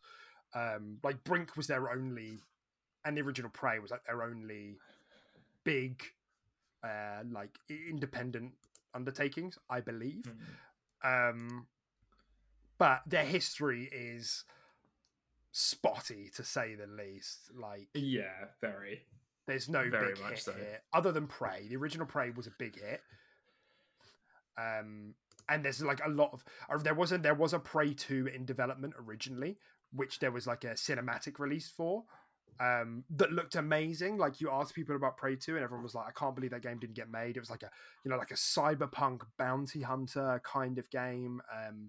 But it got cancelled in the end because they were acquired by Bethesda, and Bethesda said, nah, you're not doing that. Yeah. And they turned Prey into their own thing with Arcane. So not much to go by here, Tim, but what do we think we do based on this history? I think we chuck them in with Undead Labs and Thingy at Ceta, I think. Yeah. Yeah, this isn't a complete train wreck of a studio. Like there are some successes. Brink had its moment, didn't really hit, but was full of some nice ideas. Yeah. I think probably low C here. They've got a lot to prove. Yeah, agreed. Okay. Now we've got Blizzard. Ooh, controversial. Now, just to be clear, we know this is a controversial studio right now. You know, we're just talking about the output of their games. I'm not. It's also controversial just for the fact that they're technically not Xbox yet, but this is true. And it feels almost a bit reductive to, because Blizzard have like 5 teams that they're just called Blizzard Team 1, 2, 3, 4, and 5. I think there's like somewhere between 4 and 6. Can't remember. And they have 4,700 employees. Like, you know, so we're just going to have to try and draw a line through the middle of the data here and take an average. I, however, don't think Blizzard can realistically go at anything under S. Yes, yeah. They make the most polished games on the planet. Yeah. These games come out of the oven just perfectly cooked every time. Yeah. Overwatch won Game of the Year back in 2016. Multiplayer games winning Game of the Year is just unheard of. I don't even know if it's ever happened before. Yeah, agreed. And really, Overwatch kicked off the whole hero shooter genre, which has now spread into BRs with Apex. Yeah, got it all started, yeah. World of Warcraft is obviously still going. Diablo 2 Resurrected was the newest, but I think Vicarious Visions helped out with that. You know, there's just not a game here which is under 85, which is crazy. Like, I'm looking at the catalogue and like 50 to 60% of them are 91 or above. Like, what's that about? Yeah. I mean, yeah, they're like a top. They're a top of their studio. Yeah, regardless of the inner workings. Yeah. They make fantastic games. And we know that Diablo Immortal, the mobile game, is coming out reasonably soon, and that the impressions for that have generally been pretty positive. We know that Diablo 4 is in the works, and we've seen gameplay of that game, and that game looks very impressive. We know that Overwatch 2 is in development, and that's looking a bit questionable, but we'll see how that goes. And we know they're working on that unannounced survival IP, which insiders and journalists have heard looks fantastic. Like, internally, everyone's very, very excited about whatever they're doing with that game. And I am as well. Hopefully like a multiplayer survival game, like WoW from Blizzard. WoW, very exciting. Yeah, S tier for sure. Yeah. I put them very top of S tier. I've actually given them the slight edge over Arcane. Really, you think? So you still think you'd still put Playground at the top, but you think Blizzard would go above Arcane? It's so tough. I mean, no. Personally speaking, I would probably. Jesus, I'd probably do Blizzard, Arcane, Playground if it was me.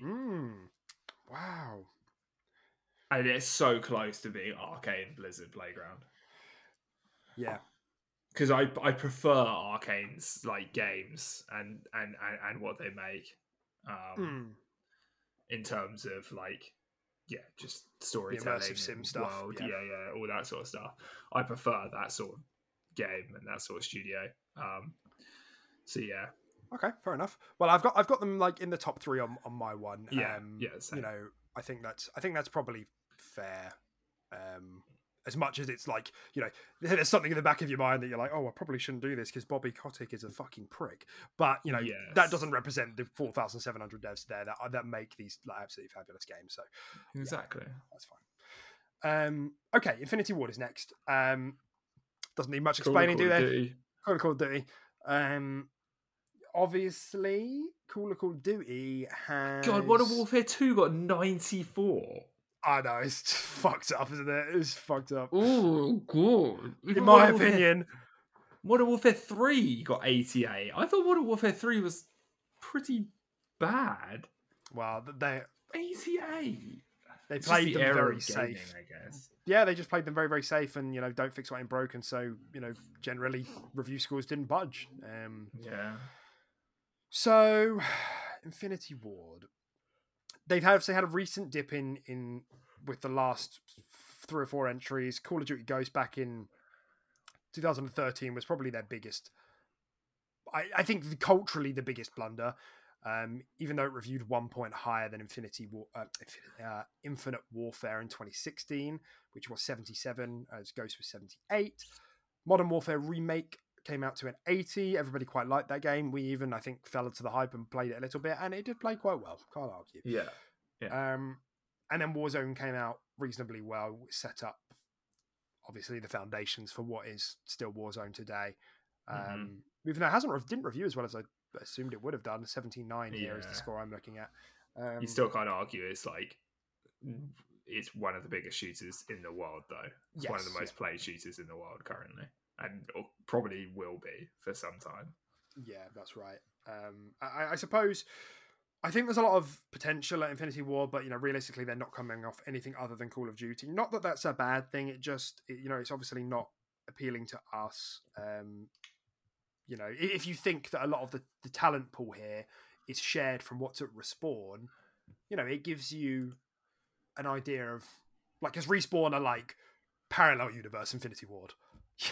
Acquired by EA, making Star Wars third-person action adventure games, making hero shooter BRs, you know what I mean, and having success with all of those things.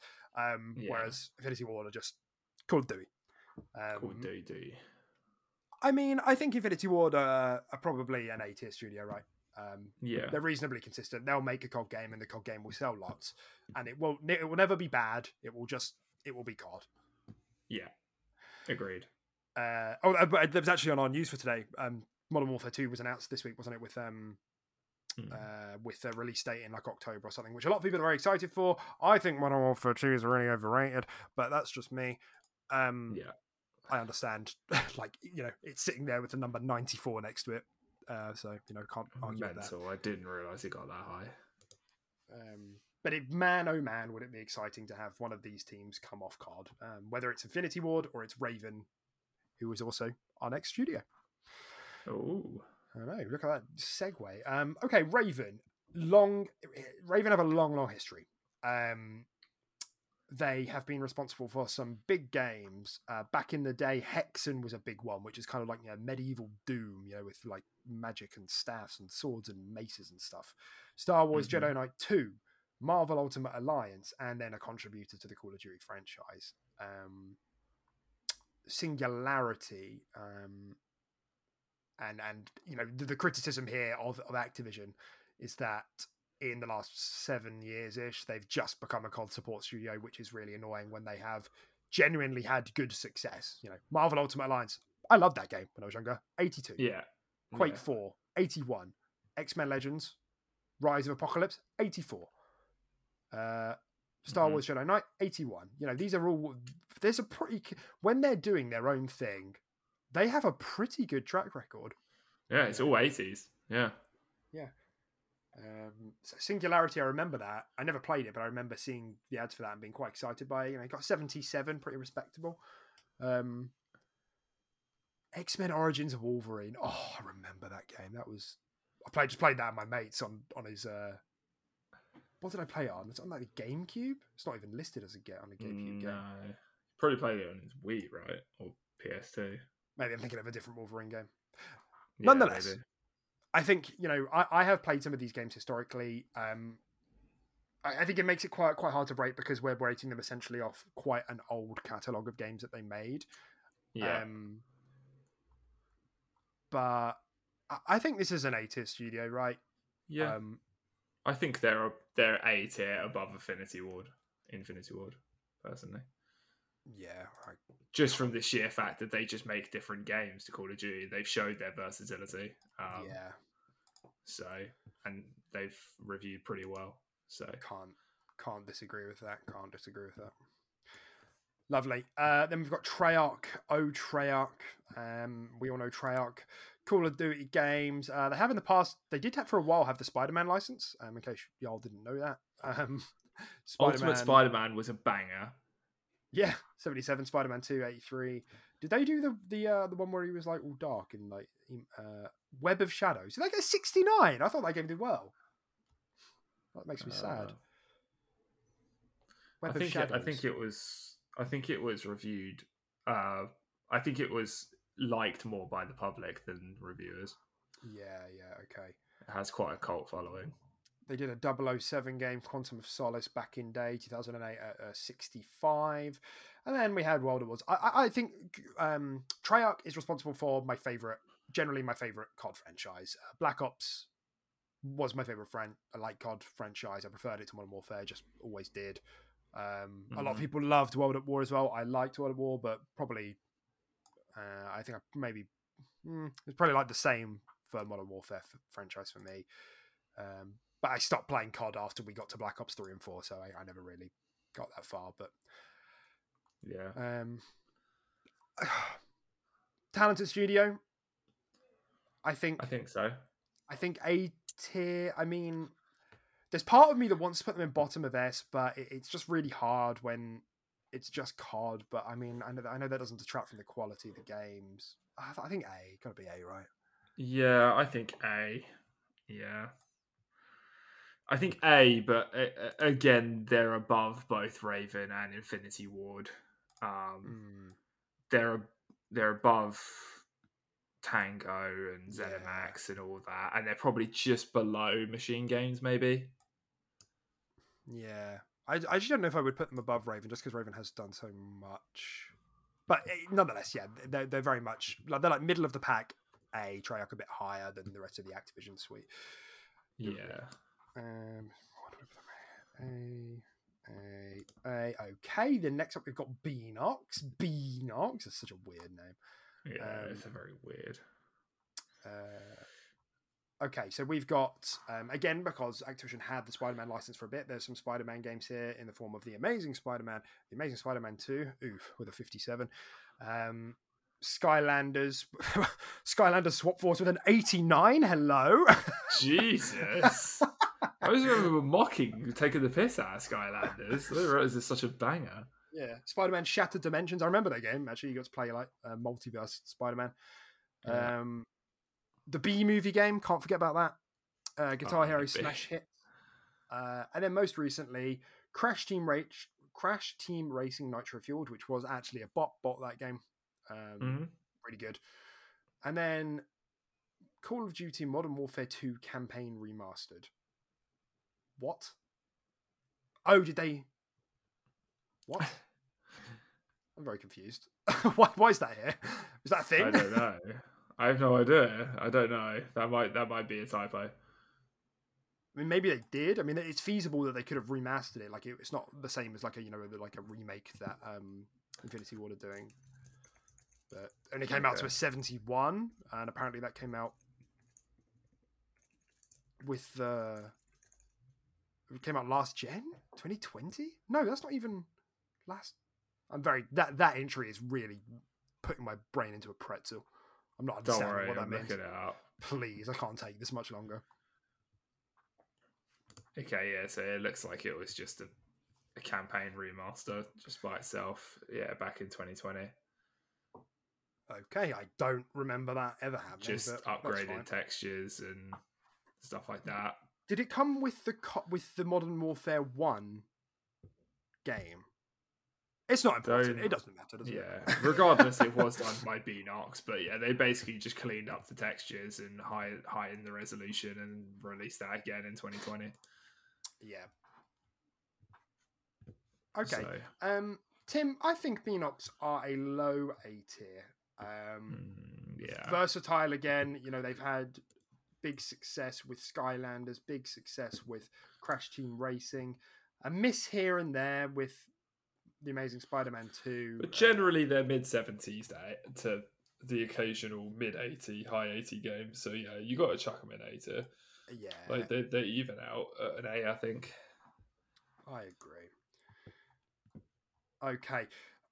So what we'll do is, because we've got, so I said this at the beginning of the episode, but there are two studios that we don't have on our tier list, so I'm going to have to add this in post, and those two studios are Vicarious Visions, which is really weird because they're a well-known studio, and Digital Legends, which I think is just a mobile team that ActiBliz owns. So we're going to come back to those two at the end of the tier list, but for now we'll keep going with what we've got left on the screen.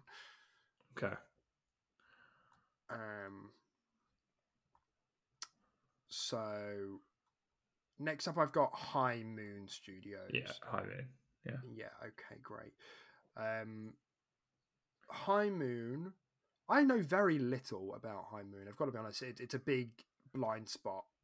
All I can tell from the list here is that they've been responsible for making Transformers games for the last, in the early teens, and Deadpool, a Deadpool game. I remember the Deadpool game.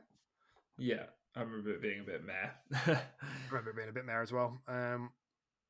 Which is a damn shame because someone, don't know who, someone could really nail a Deadpool game. Insomniac. You can't just give them all the Marvel IPs. You've got to share them. You've got to share the love. But they absolutely would. Makes funny games. Oh, Double Fine could do a Deadpool game. I think they need a bit of help with the combat and making that actually work, but they could write a Deadpool game. Yeah, they could write a Deadpool game. Yeah, 100%. Anyway, getting into fan fiction territory again. But yeah. Do you know what? They didn't make Darkspark, or maybe which one did we call Darkspark? Was it Transformers Dark of the Moon? Yeah, no. It was Transformers Darkspark. It's literally called Darkspark. Oh, really? And they didn't make that? Yeah, Rise of the Darkspark. Yeah. Oh God, we that's still a joke. That is an ongoing joke for like 15 years. Oh yeah, we still do it. Who made it? Let's have a look. Just says publisher, developers, Edge of Reality, and Way Forward. Okay. What year was that? Does it have a year there before we close it? It was 2014. Okay, so after that, the IP went to someone else. Like, they ripped Dark Transformers away from High Moon and then made Rise of Darkspark. Yeah. So it's weird because High Moon haven't done all that much. They've been responsible for some fairly big licensed games, and again been spotty. Fall of Cybertron was like an 8. War for Cybertron was like 77. Dark of the Moon was 59. Big yikes. And Deadpool's 63. Yeah. And Deadpool was in 2013 and they haven't done a game since. This leads me to believe that they've just been supporting on COD. Since 2013, which is a tragedy. Considering Transformers are like shooting games and so is Deadpool and stuff like that. So yeah, I wouldn't be surprised, yeah. I think High Moon go B, I think low B, right? Yeah. Yeah. There's some successes here. It's hard to pull off a successful licensed game, and they've done that a few times, and they've missed a few times. I'd like to see more from the studio. Yeah, agreed. Where do we put we just have that B? Okay, King. As you know, it's not just ActiBliz, it's ActiBliz King. That's like actually what they're called. 2,000 employees. This studio is going to be an absolute moneymaker for Xbox. Yeah. And not a single person who buys an Xbox is going to give a solitary shit about King. But Xbox probably view this as one of the biggest motivators for their purchase of ActiBliz King. If you don't know, responsible for Candy Crush. And holy shit, their game list is so big. Are you seeing this? Yeah, it's pretty large. What's going on? Bubble Saga, Bubble Witch Saga, Papa Pear Saga, Diamond Digger Saga, Alpha Betty Saga, Scrubby Dubby Saga. What is going on? Shuffle Cats. My God. Yeah. Farm heroes. Imagine being a hero on a farm. Yeah. Okay. So in terms of reception of the games here, a lot of them aren't reviewed because they're mobile games and they don't get reviewed, but they're high 60s, some of them low 70s, some of them low 80s. Crash Bandicoot, I think they're the run. Yeah, go on. I think they're B.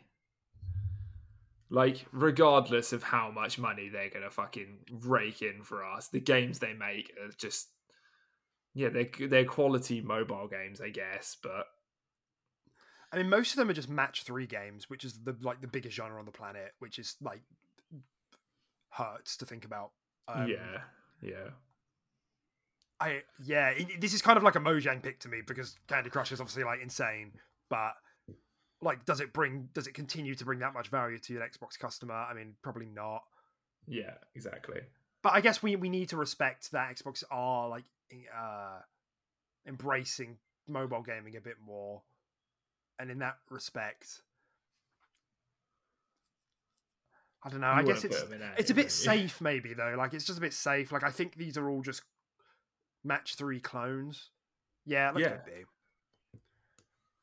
I think they probably exactly. They probably are top of B in the sense that they do it well. You know, even if it is like monetization farming, like match 3 games. You know, there's nothing particularly creative or interesting about it, but you know they do what they do well. So yeah, sure. B. Yeah. Okay.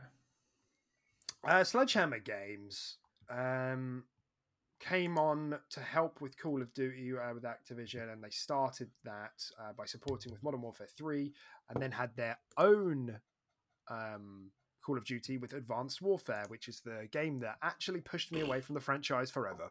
Never came back after that, like properly. Forever. I don't think it deserves an 83. It literally just bought like monetization and pay to win to Call of Duty. Like I view that game as so toxic. I just hated the movement on it as well. Like you could literally buy packs and boxes that would get you guns that had more damage and like better, like literally, come on, like it's such a toxic game. Like it did not deserve an 83. And the campaign has a fucking Kevin Spacey in it. We all know Kevin Spacey. Although everybody does say the campaign of that game is fantastic. Yeah, it was a bit of a bop. Yeah. So I guess that is some credit. Then they had Call of Duty World War II in 2017, and then recent blunder with Vanguard last year. Although it's still going, like COD. I don't know. It's those weird ones because when people say COD fails, it doesn't really fail, does it? Like it still breaks records. Yeah.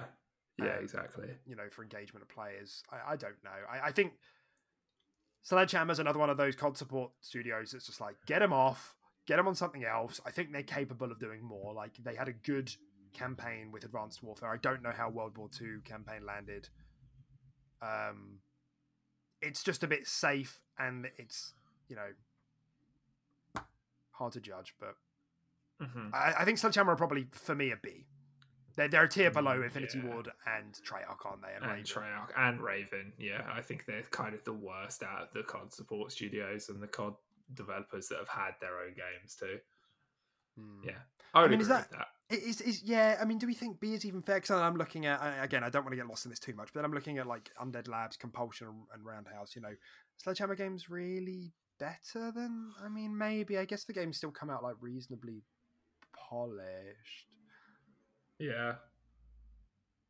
Yeah, maybe low B. Maybe low B. Yeah, I'd say bottom B.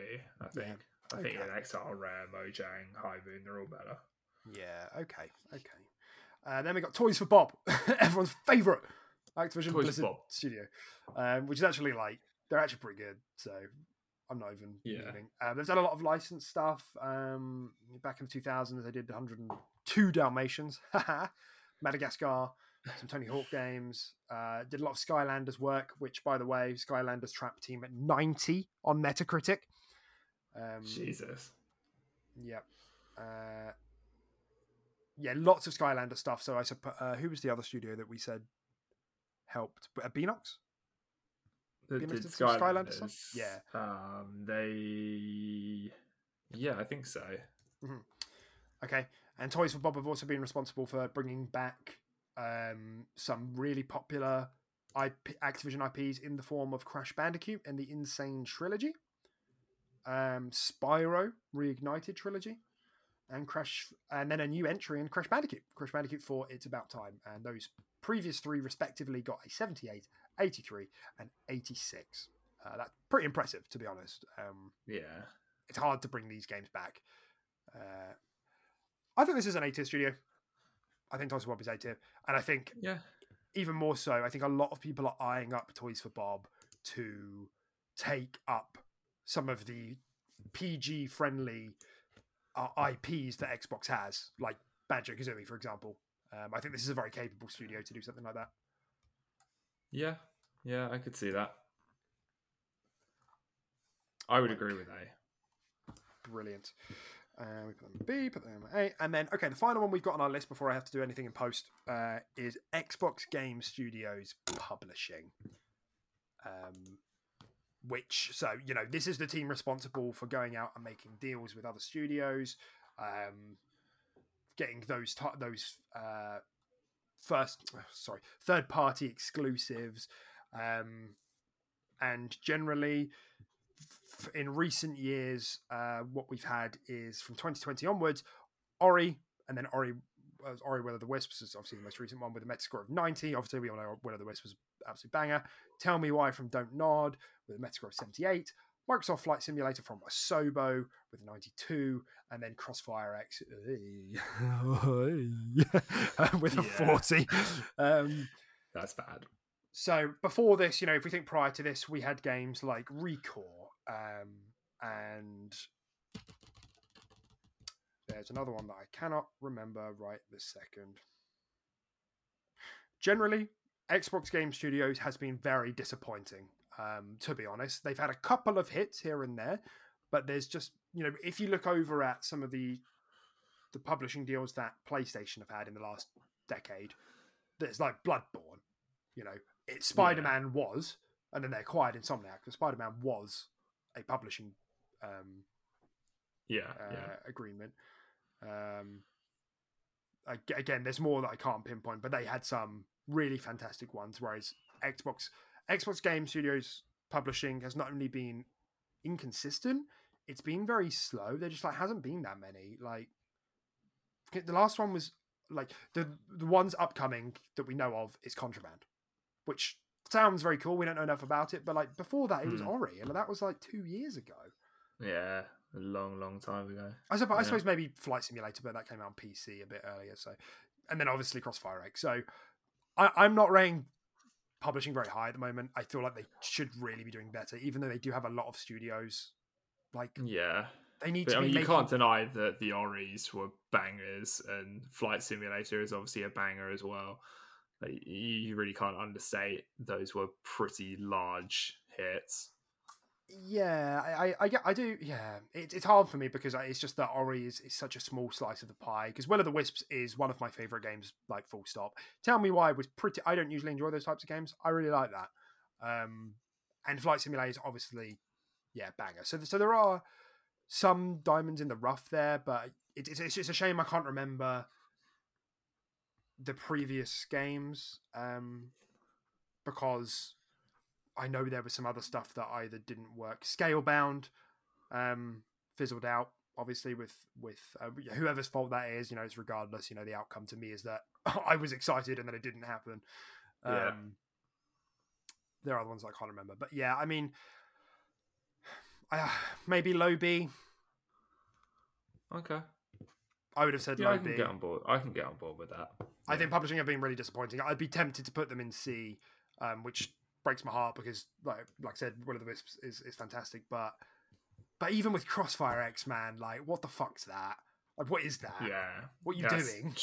Abysmal, yeah. I would have just redacted myself from it. Like, I don't know. I don't even know if we've put NXile there. We've put Rare there.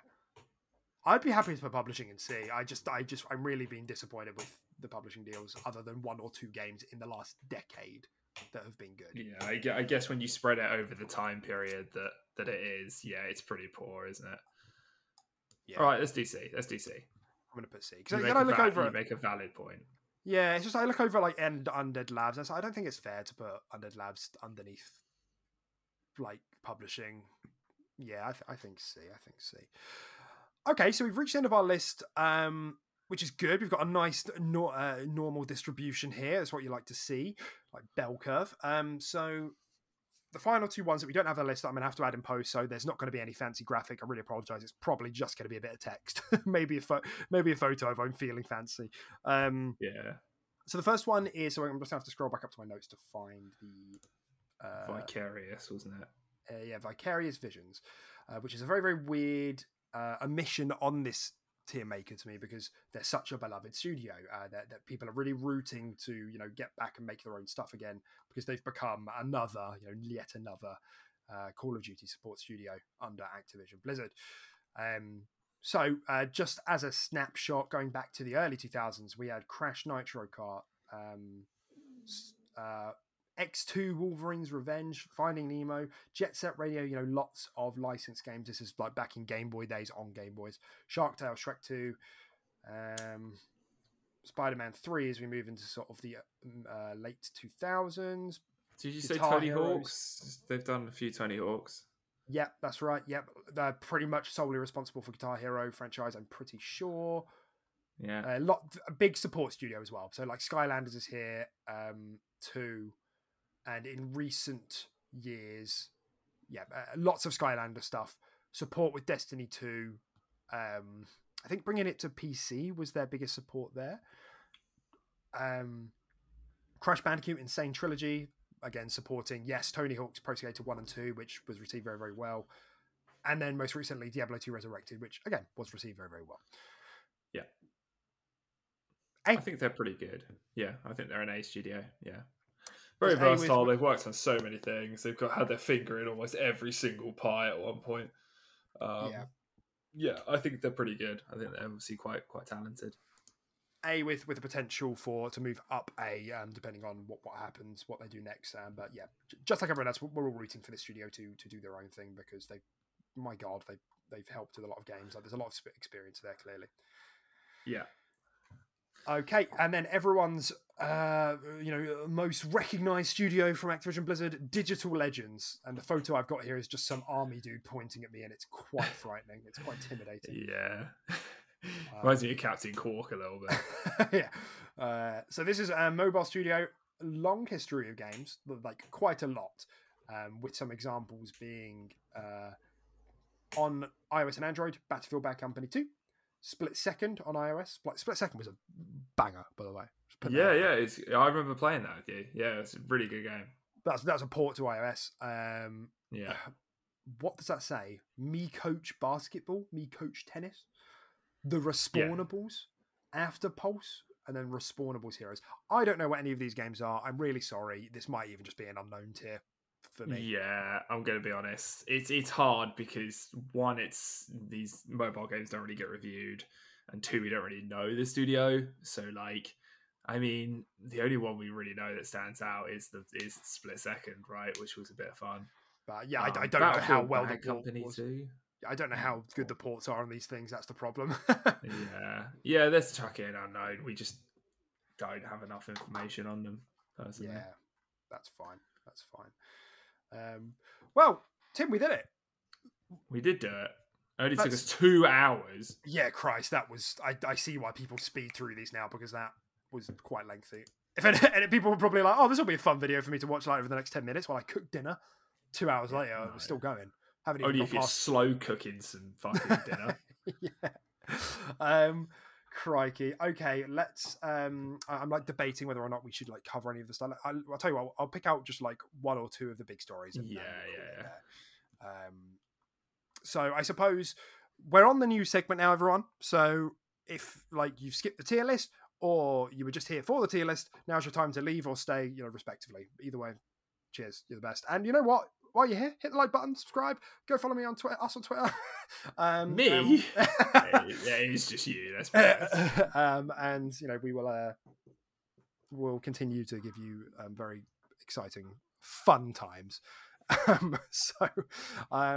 do I start? Because let's just go to the big thing, which really was a leak or like an exclusive report from Windows Central saying that Xbox Keystone, which we spoke about a couple of weeks back, you might remember, and we speculated on that new bit of hardware and what it might be, is a cloud gaming streaming stick currently undergoing further iteration at Microsoft. And essentially the report says that they have shifted their idea on what this stick might be, and it's gone back and forth a few times of whether it's a stick or a puck or, it's not important, but like the shape of it or whatever. They've gone back and forth a few times on what they want it to be. We don't know what that necessarily means, but they're reviewing their idea on what this is. Like, if it's like HDMI, plug it into your TV, or it's like can run through another input, I don't know. Is it like purely USB-C, cloud streaming? Yeah, right. USB-C. So it's undergoing it. It is real. That's ultimately the takeaway. This streaming stick is real. They, much like with everything Xbox has been doing, they want to bring it to you. They don't want you to have to go to it. And I think the understanding is that part of the reason for this ongoing iteration is that smart TVs are now a thing. Yeah. And with a lot of these, like, what's the adoption rate? Could we just make an Xbox app that can feed straight into the smart TVs? So where are you at with this idea of a stick? Now that, like, this is like pretty much solid confirmation that a streaming stick is real. Is this sort of thing useful? Like, if it's like 20 quid, would you pick it up, take it around with you, like in case you went somewhere? What do you think? Yeah, I mean, I think ultimately it does just come down to price point. I think something like this does kind of it does have a place, right? To just be able to just kind of plug and play on anything theoretically. It is quite interesting. The point you said is like, could you just bake it into an app? You probably can, and this does seem like an unnecessary piece of hardware. But yeah, I feel like if it had a decent price point, I feel like it's something I could pick up. Excellent. I do. I do think so. Yeah. Oh, sorry. It's just occurred to me that I'm still recording my screen, so I'm just going to end that. There we go. Okay, that's all fine. Lovely. That's good. So the other thing was that there was a PlayStation State of Play announced for next week. Came out of nowhere. State of Play, just do this now. They're just like, by the way, we're doing this. Which and they said on the blog post that they're going to be focusing on third-party partners and PSVR 2 stuff. So unlikely that there's a God of War in here. What my head is saying, because companies like to do like squash maneuvers, don't they? I think they do a show now, get the VR stuff out the way and the third party stuff, and then they have their showcase at the end of June to squash Xbox in the middle and try and soak up the new cycle, where they obviously show off God of War and all their other stuff that they've got, probably Last of Us 2 Factions, and some other secret stuff, because PlayStation didn't have a proper appearance last year, so they're sitting on stuff. And yeah, big PSVR 2 presence. I reckon we see Final Fantasy there. You think so? I think so. Yeah, well, they've got the timed exclusivity on it, don't they? So that would be pretty cool to see Final Fantasy Part 2. Yeah, or Final Fantasy 16. Yeah, you talk about 7 Remake Part 2 or 16? I was talking about 16, but yeah, okay. It's possible that they could both be there. Yeah, that would be cool. I'd love to see more. To be honest, I don't know. I think I'd like to see more. I think I'd prefer, if given the choice, to have some more info on 16. Personally. But yeah, that would be awesome. Yeah, I think I'm going to tune in and watch that, so that'll be good fun. Brilliant. Okay. Yeah, I agree. I think that will be that'll be a good show for them. That'll just be the start of them ramping up for the rest of the quote unquote E3 season. And the only other thing that comes to mind is possibly the Knights of the Old Republic remake. That's obviously something we're partnering with for a year's timed exclusivity. Reckon we might see some more of that. Yeah, definitely. Lovely. Okay, so the final thing, final two small things, I suppose, is that there was a bit of news about Xbox turning down a relationship with Marvel in 2014. And this comes from the book, The Ultimate History of Video Games. Sorry, I don't know who the author is, but it's like a recent book, presumably with a primary author and lots of interviews and stuff in it.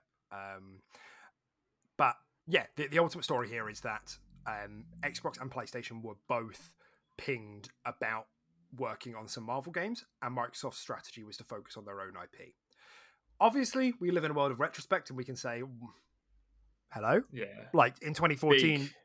Big mess. Yeah, because that was, like, man, they must have been shaking their head, because then come 2016, they cancelled... Lionhead got closed. Scalebound got cancelled. We had, AA games coming out not very well. Whether that was Recore, like, not doing as well as it should have done.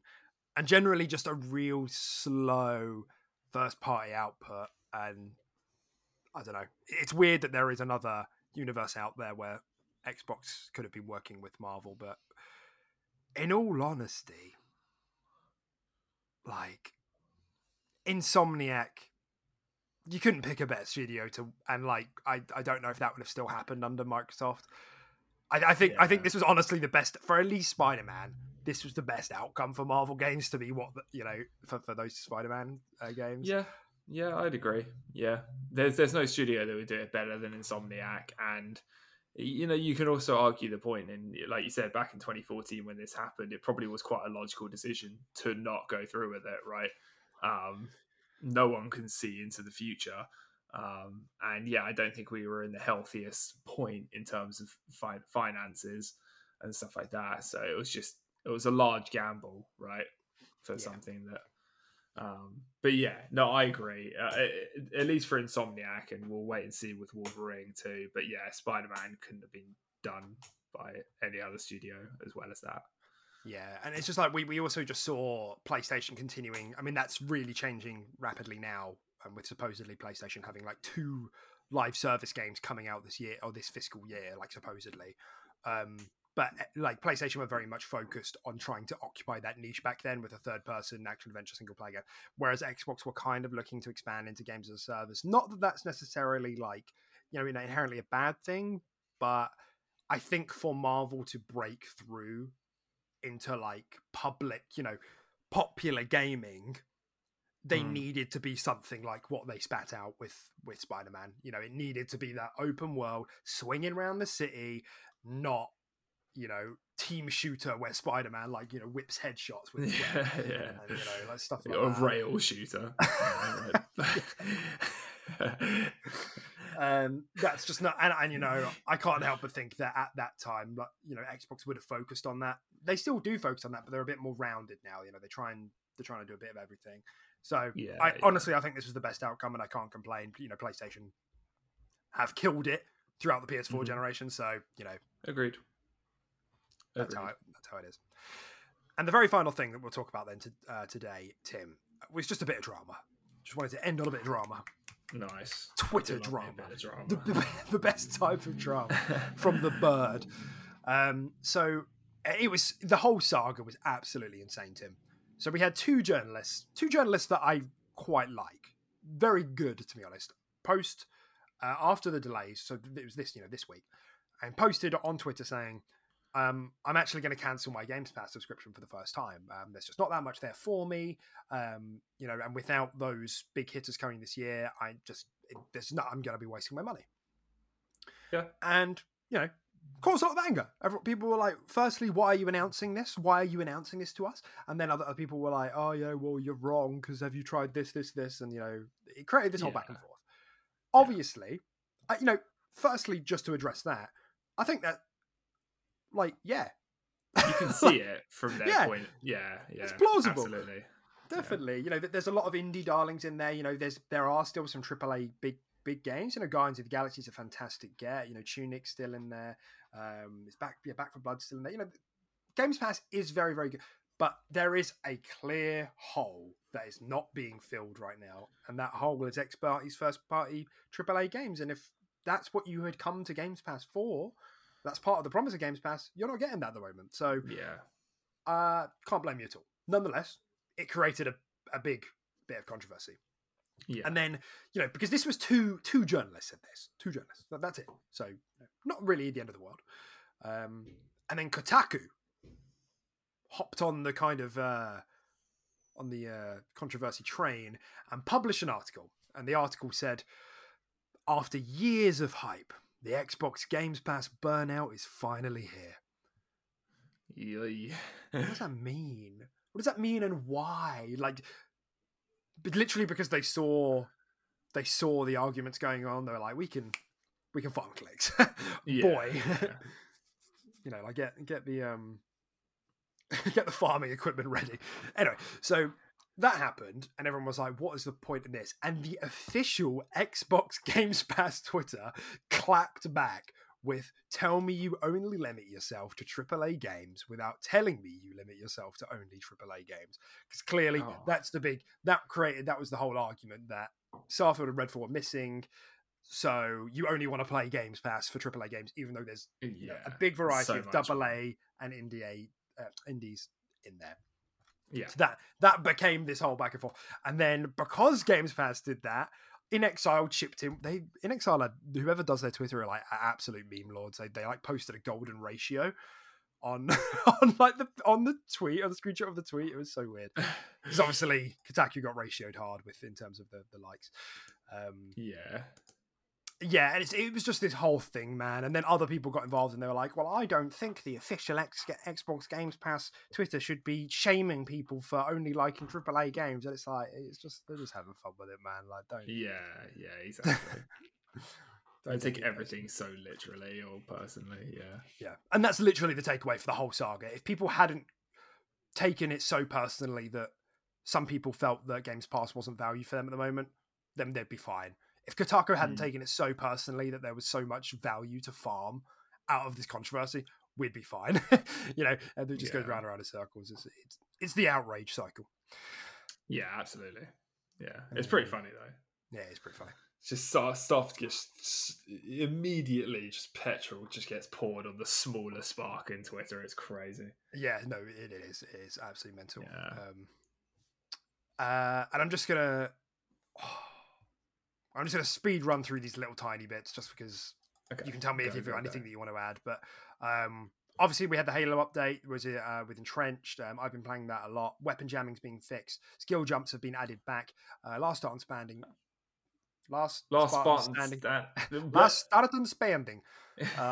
has opened up to all BTB maps. Jerry Hook, the design director, has left V343. It's dead. Yep, absolutely dead. Can we change our tier list? Yeah, that's right. Yeah, Halo Infinite unknown. We're going to put it in the unknown category. And he followed this up saying, this wasn't like this isn't a thing. I just am ready to move on. He's been on Halo for 10 years. He's been on it for a long time. I can't remember the exact number. There are PlayStation TV shows being developed that was announced this week. God of War, Horizon, and Gran Turismo. Gran Turismo TV show. What the fuck? Okay. It's like Cars, like Disney's Cars and Pixar's Cars. That's kind of weird. Finally, Star Wars Jedi Fallen Order 2 was announced, named Star Wars Survivor. Nice. Anything to add to any of that? Because I just wanted to speed through it. No, I mean they're all pretty cool announcements. I've heard of most of them. Didn't hear about the Jedi Fallen Order 2 announcements. That's really cool because that game was a banger, and I'm glad it's getting a sequel. So yeah, that's cool. Great. And yeah, no, that's about it. No, nothing too much to add there. It's all just pretty cool, short, snappy news, right? So yeah, short, snappy news. That's what we do. Cool. Well, I mean, we're going to wrap it up there, guys. This was obviously a very long video. We've wanted to do a tier list for a long time, and hopefully, I want to do this every now and then to just see how we're getting on. I think this will be really interesting to revisit after the showcase at some point in the future. Hopefully you enjoyed it. Let us know in the comments if you did. We'll be back next week for our official QRP prediction show, Xbox Bethesda Showcase predictions. Oh, that's something to subscribe for. That's something to subscribe for. Yeah. If you're not subscribing right now, then I don't know what you're doing. Yeah. If I was you, I would hit the notifications bell. That's what I would do if I was you. But, I'm obviously not in your head, so I can't make you do that. I'd also send money to this account number. Yeah. And maybe a car or something. That would be cool too. Mine's in the garage at the moment, so kind of need a car right now. But that's fine. Maybe some food as well, actually, if you fancy it. Some some ribeye steaks. That'd be good. But other than that, guys, thank you so much. We'll catch you in the next episode of QRP. Bye. Oh, God. Why does it do that? Why is it doing that? Imagine the softest sheets you've ever felt. Now imagine them getting even softer over time. That's what you'll feel with Boll & Branch's organic cotton sheets. In a recent customer survey, 96% replied that Boll & Branch sheets get softer with every wash. Start getting your best night's sleep in these sheets that get softer and softer for years to come. Try their sheets with a 30-night guarantee. Plus, get 15% off your first order at bollandbranch.com. Code BUTTERY. Exclusions apply. See site for details.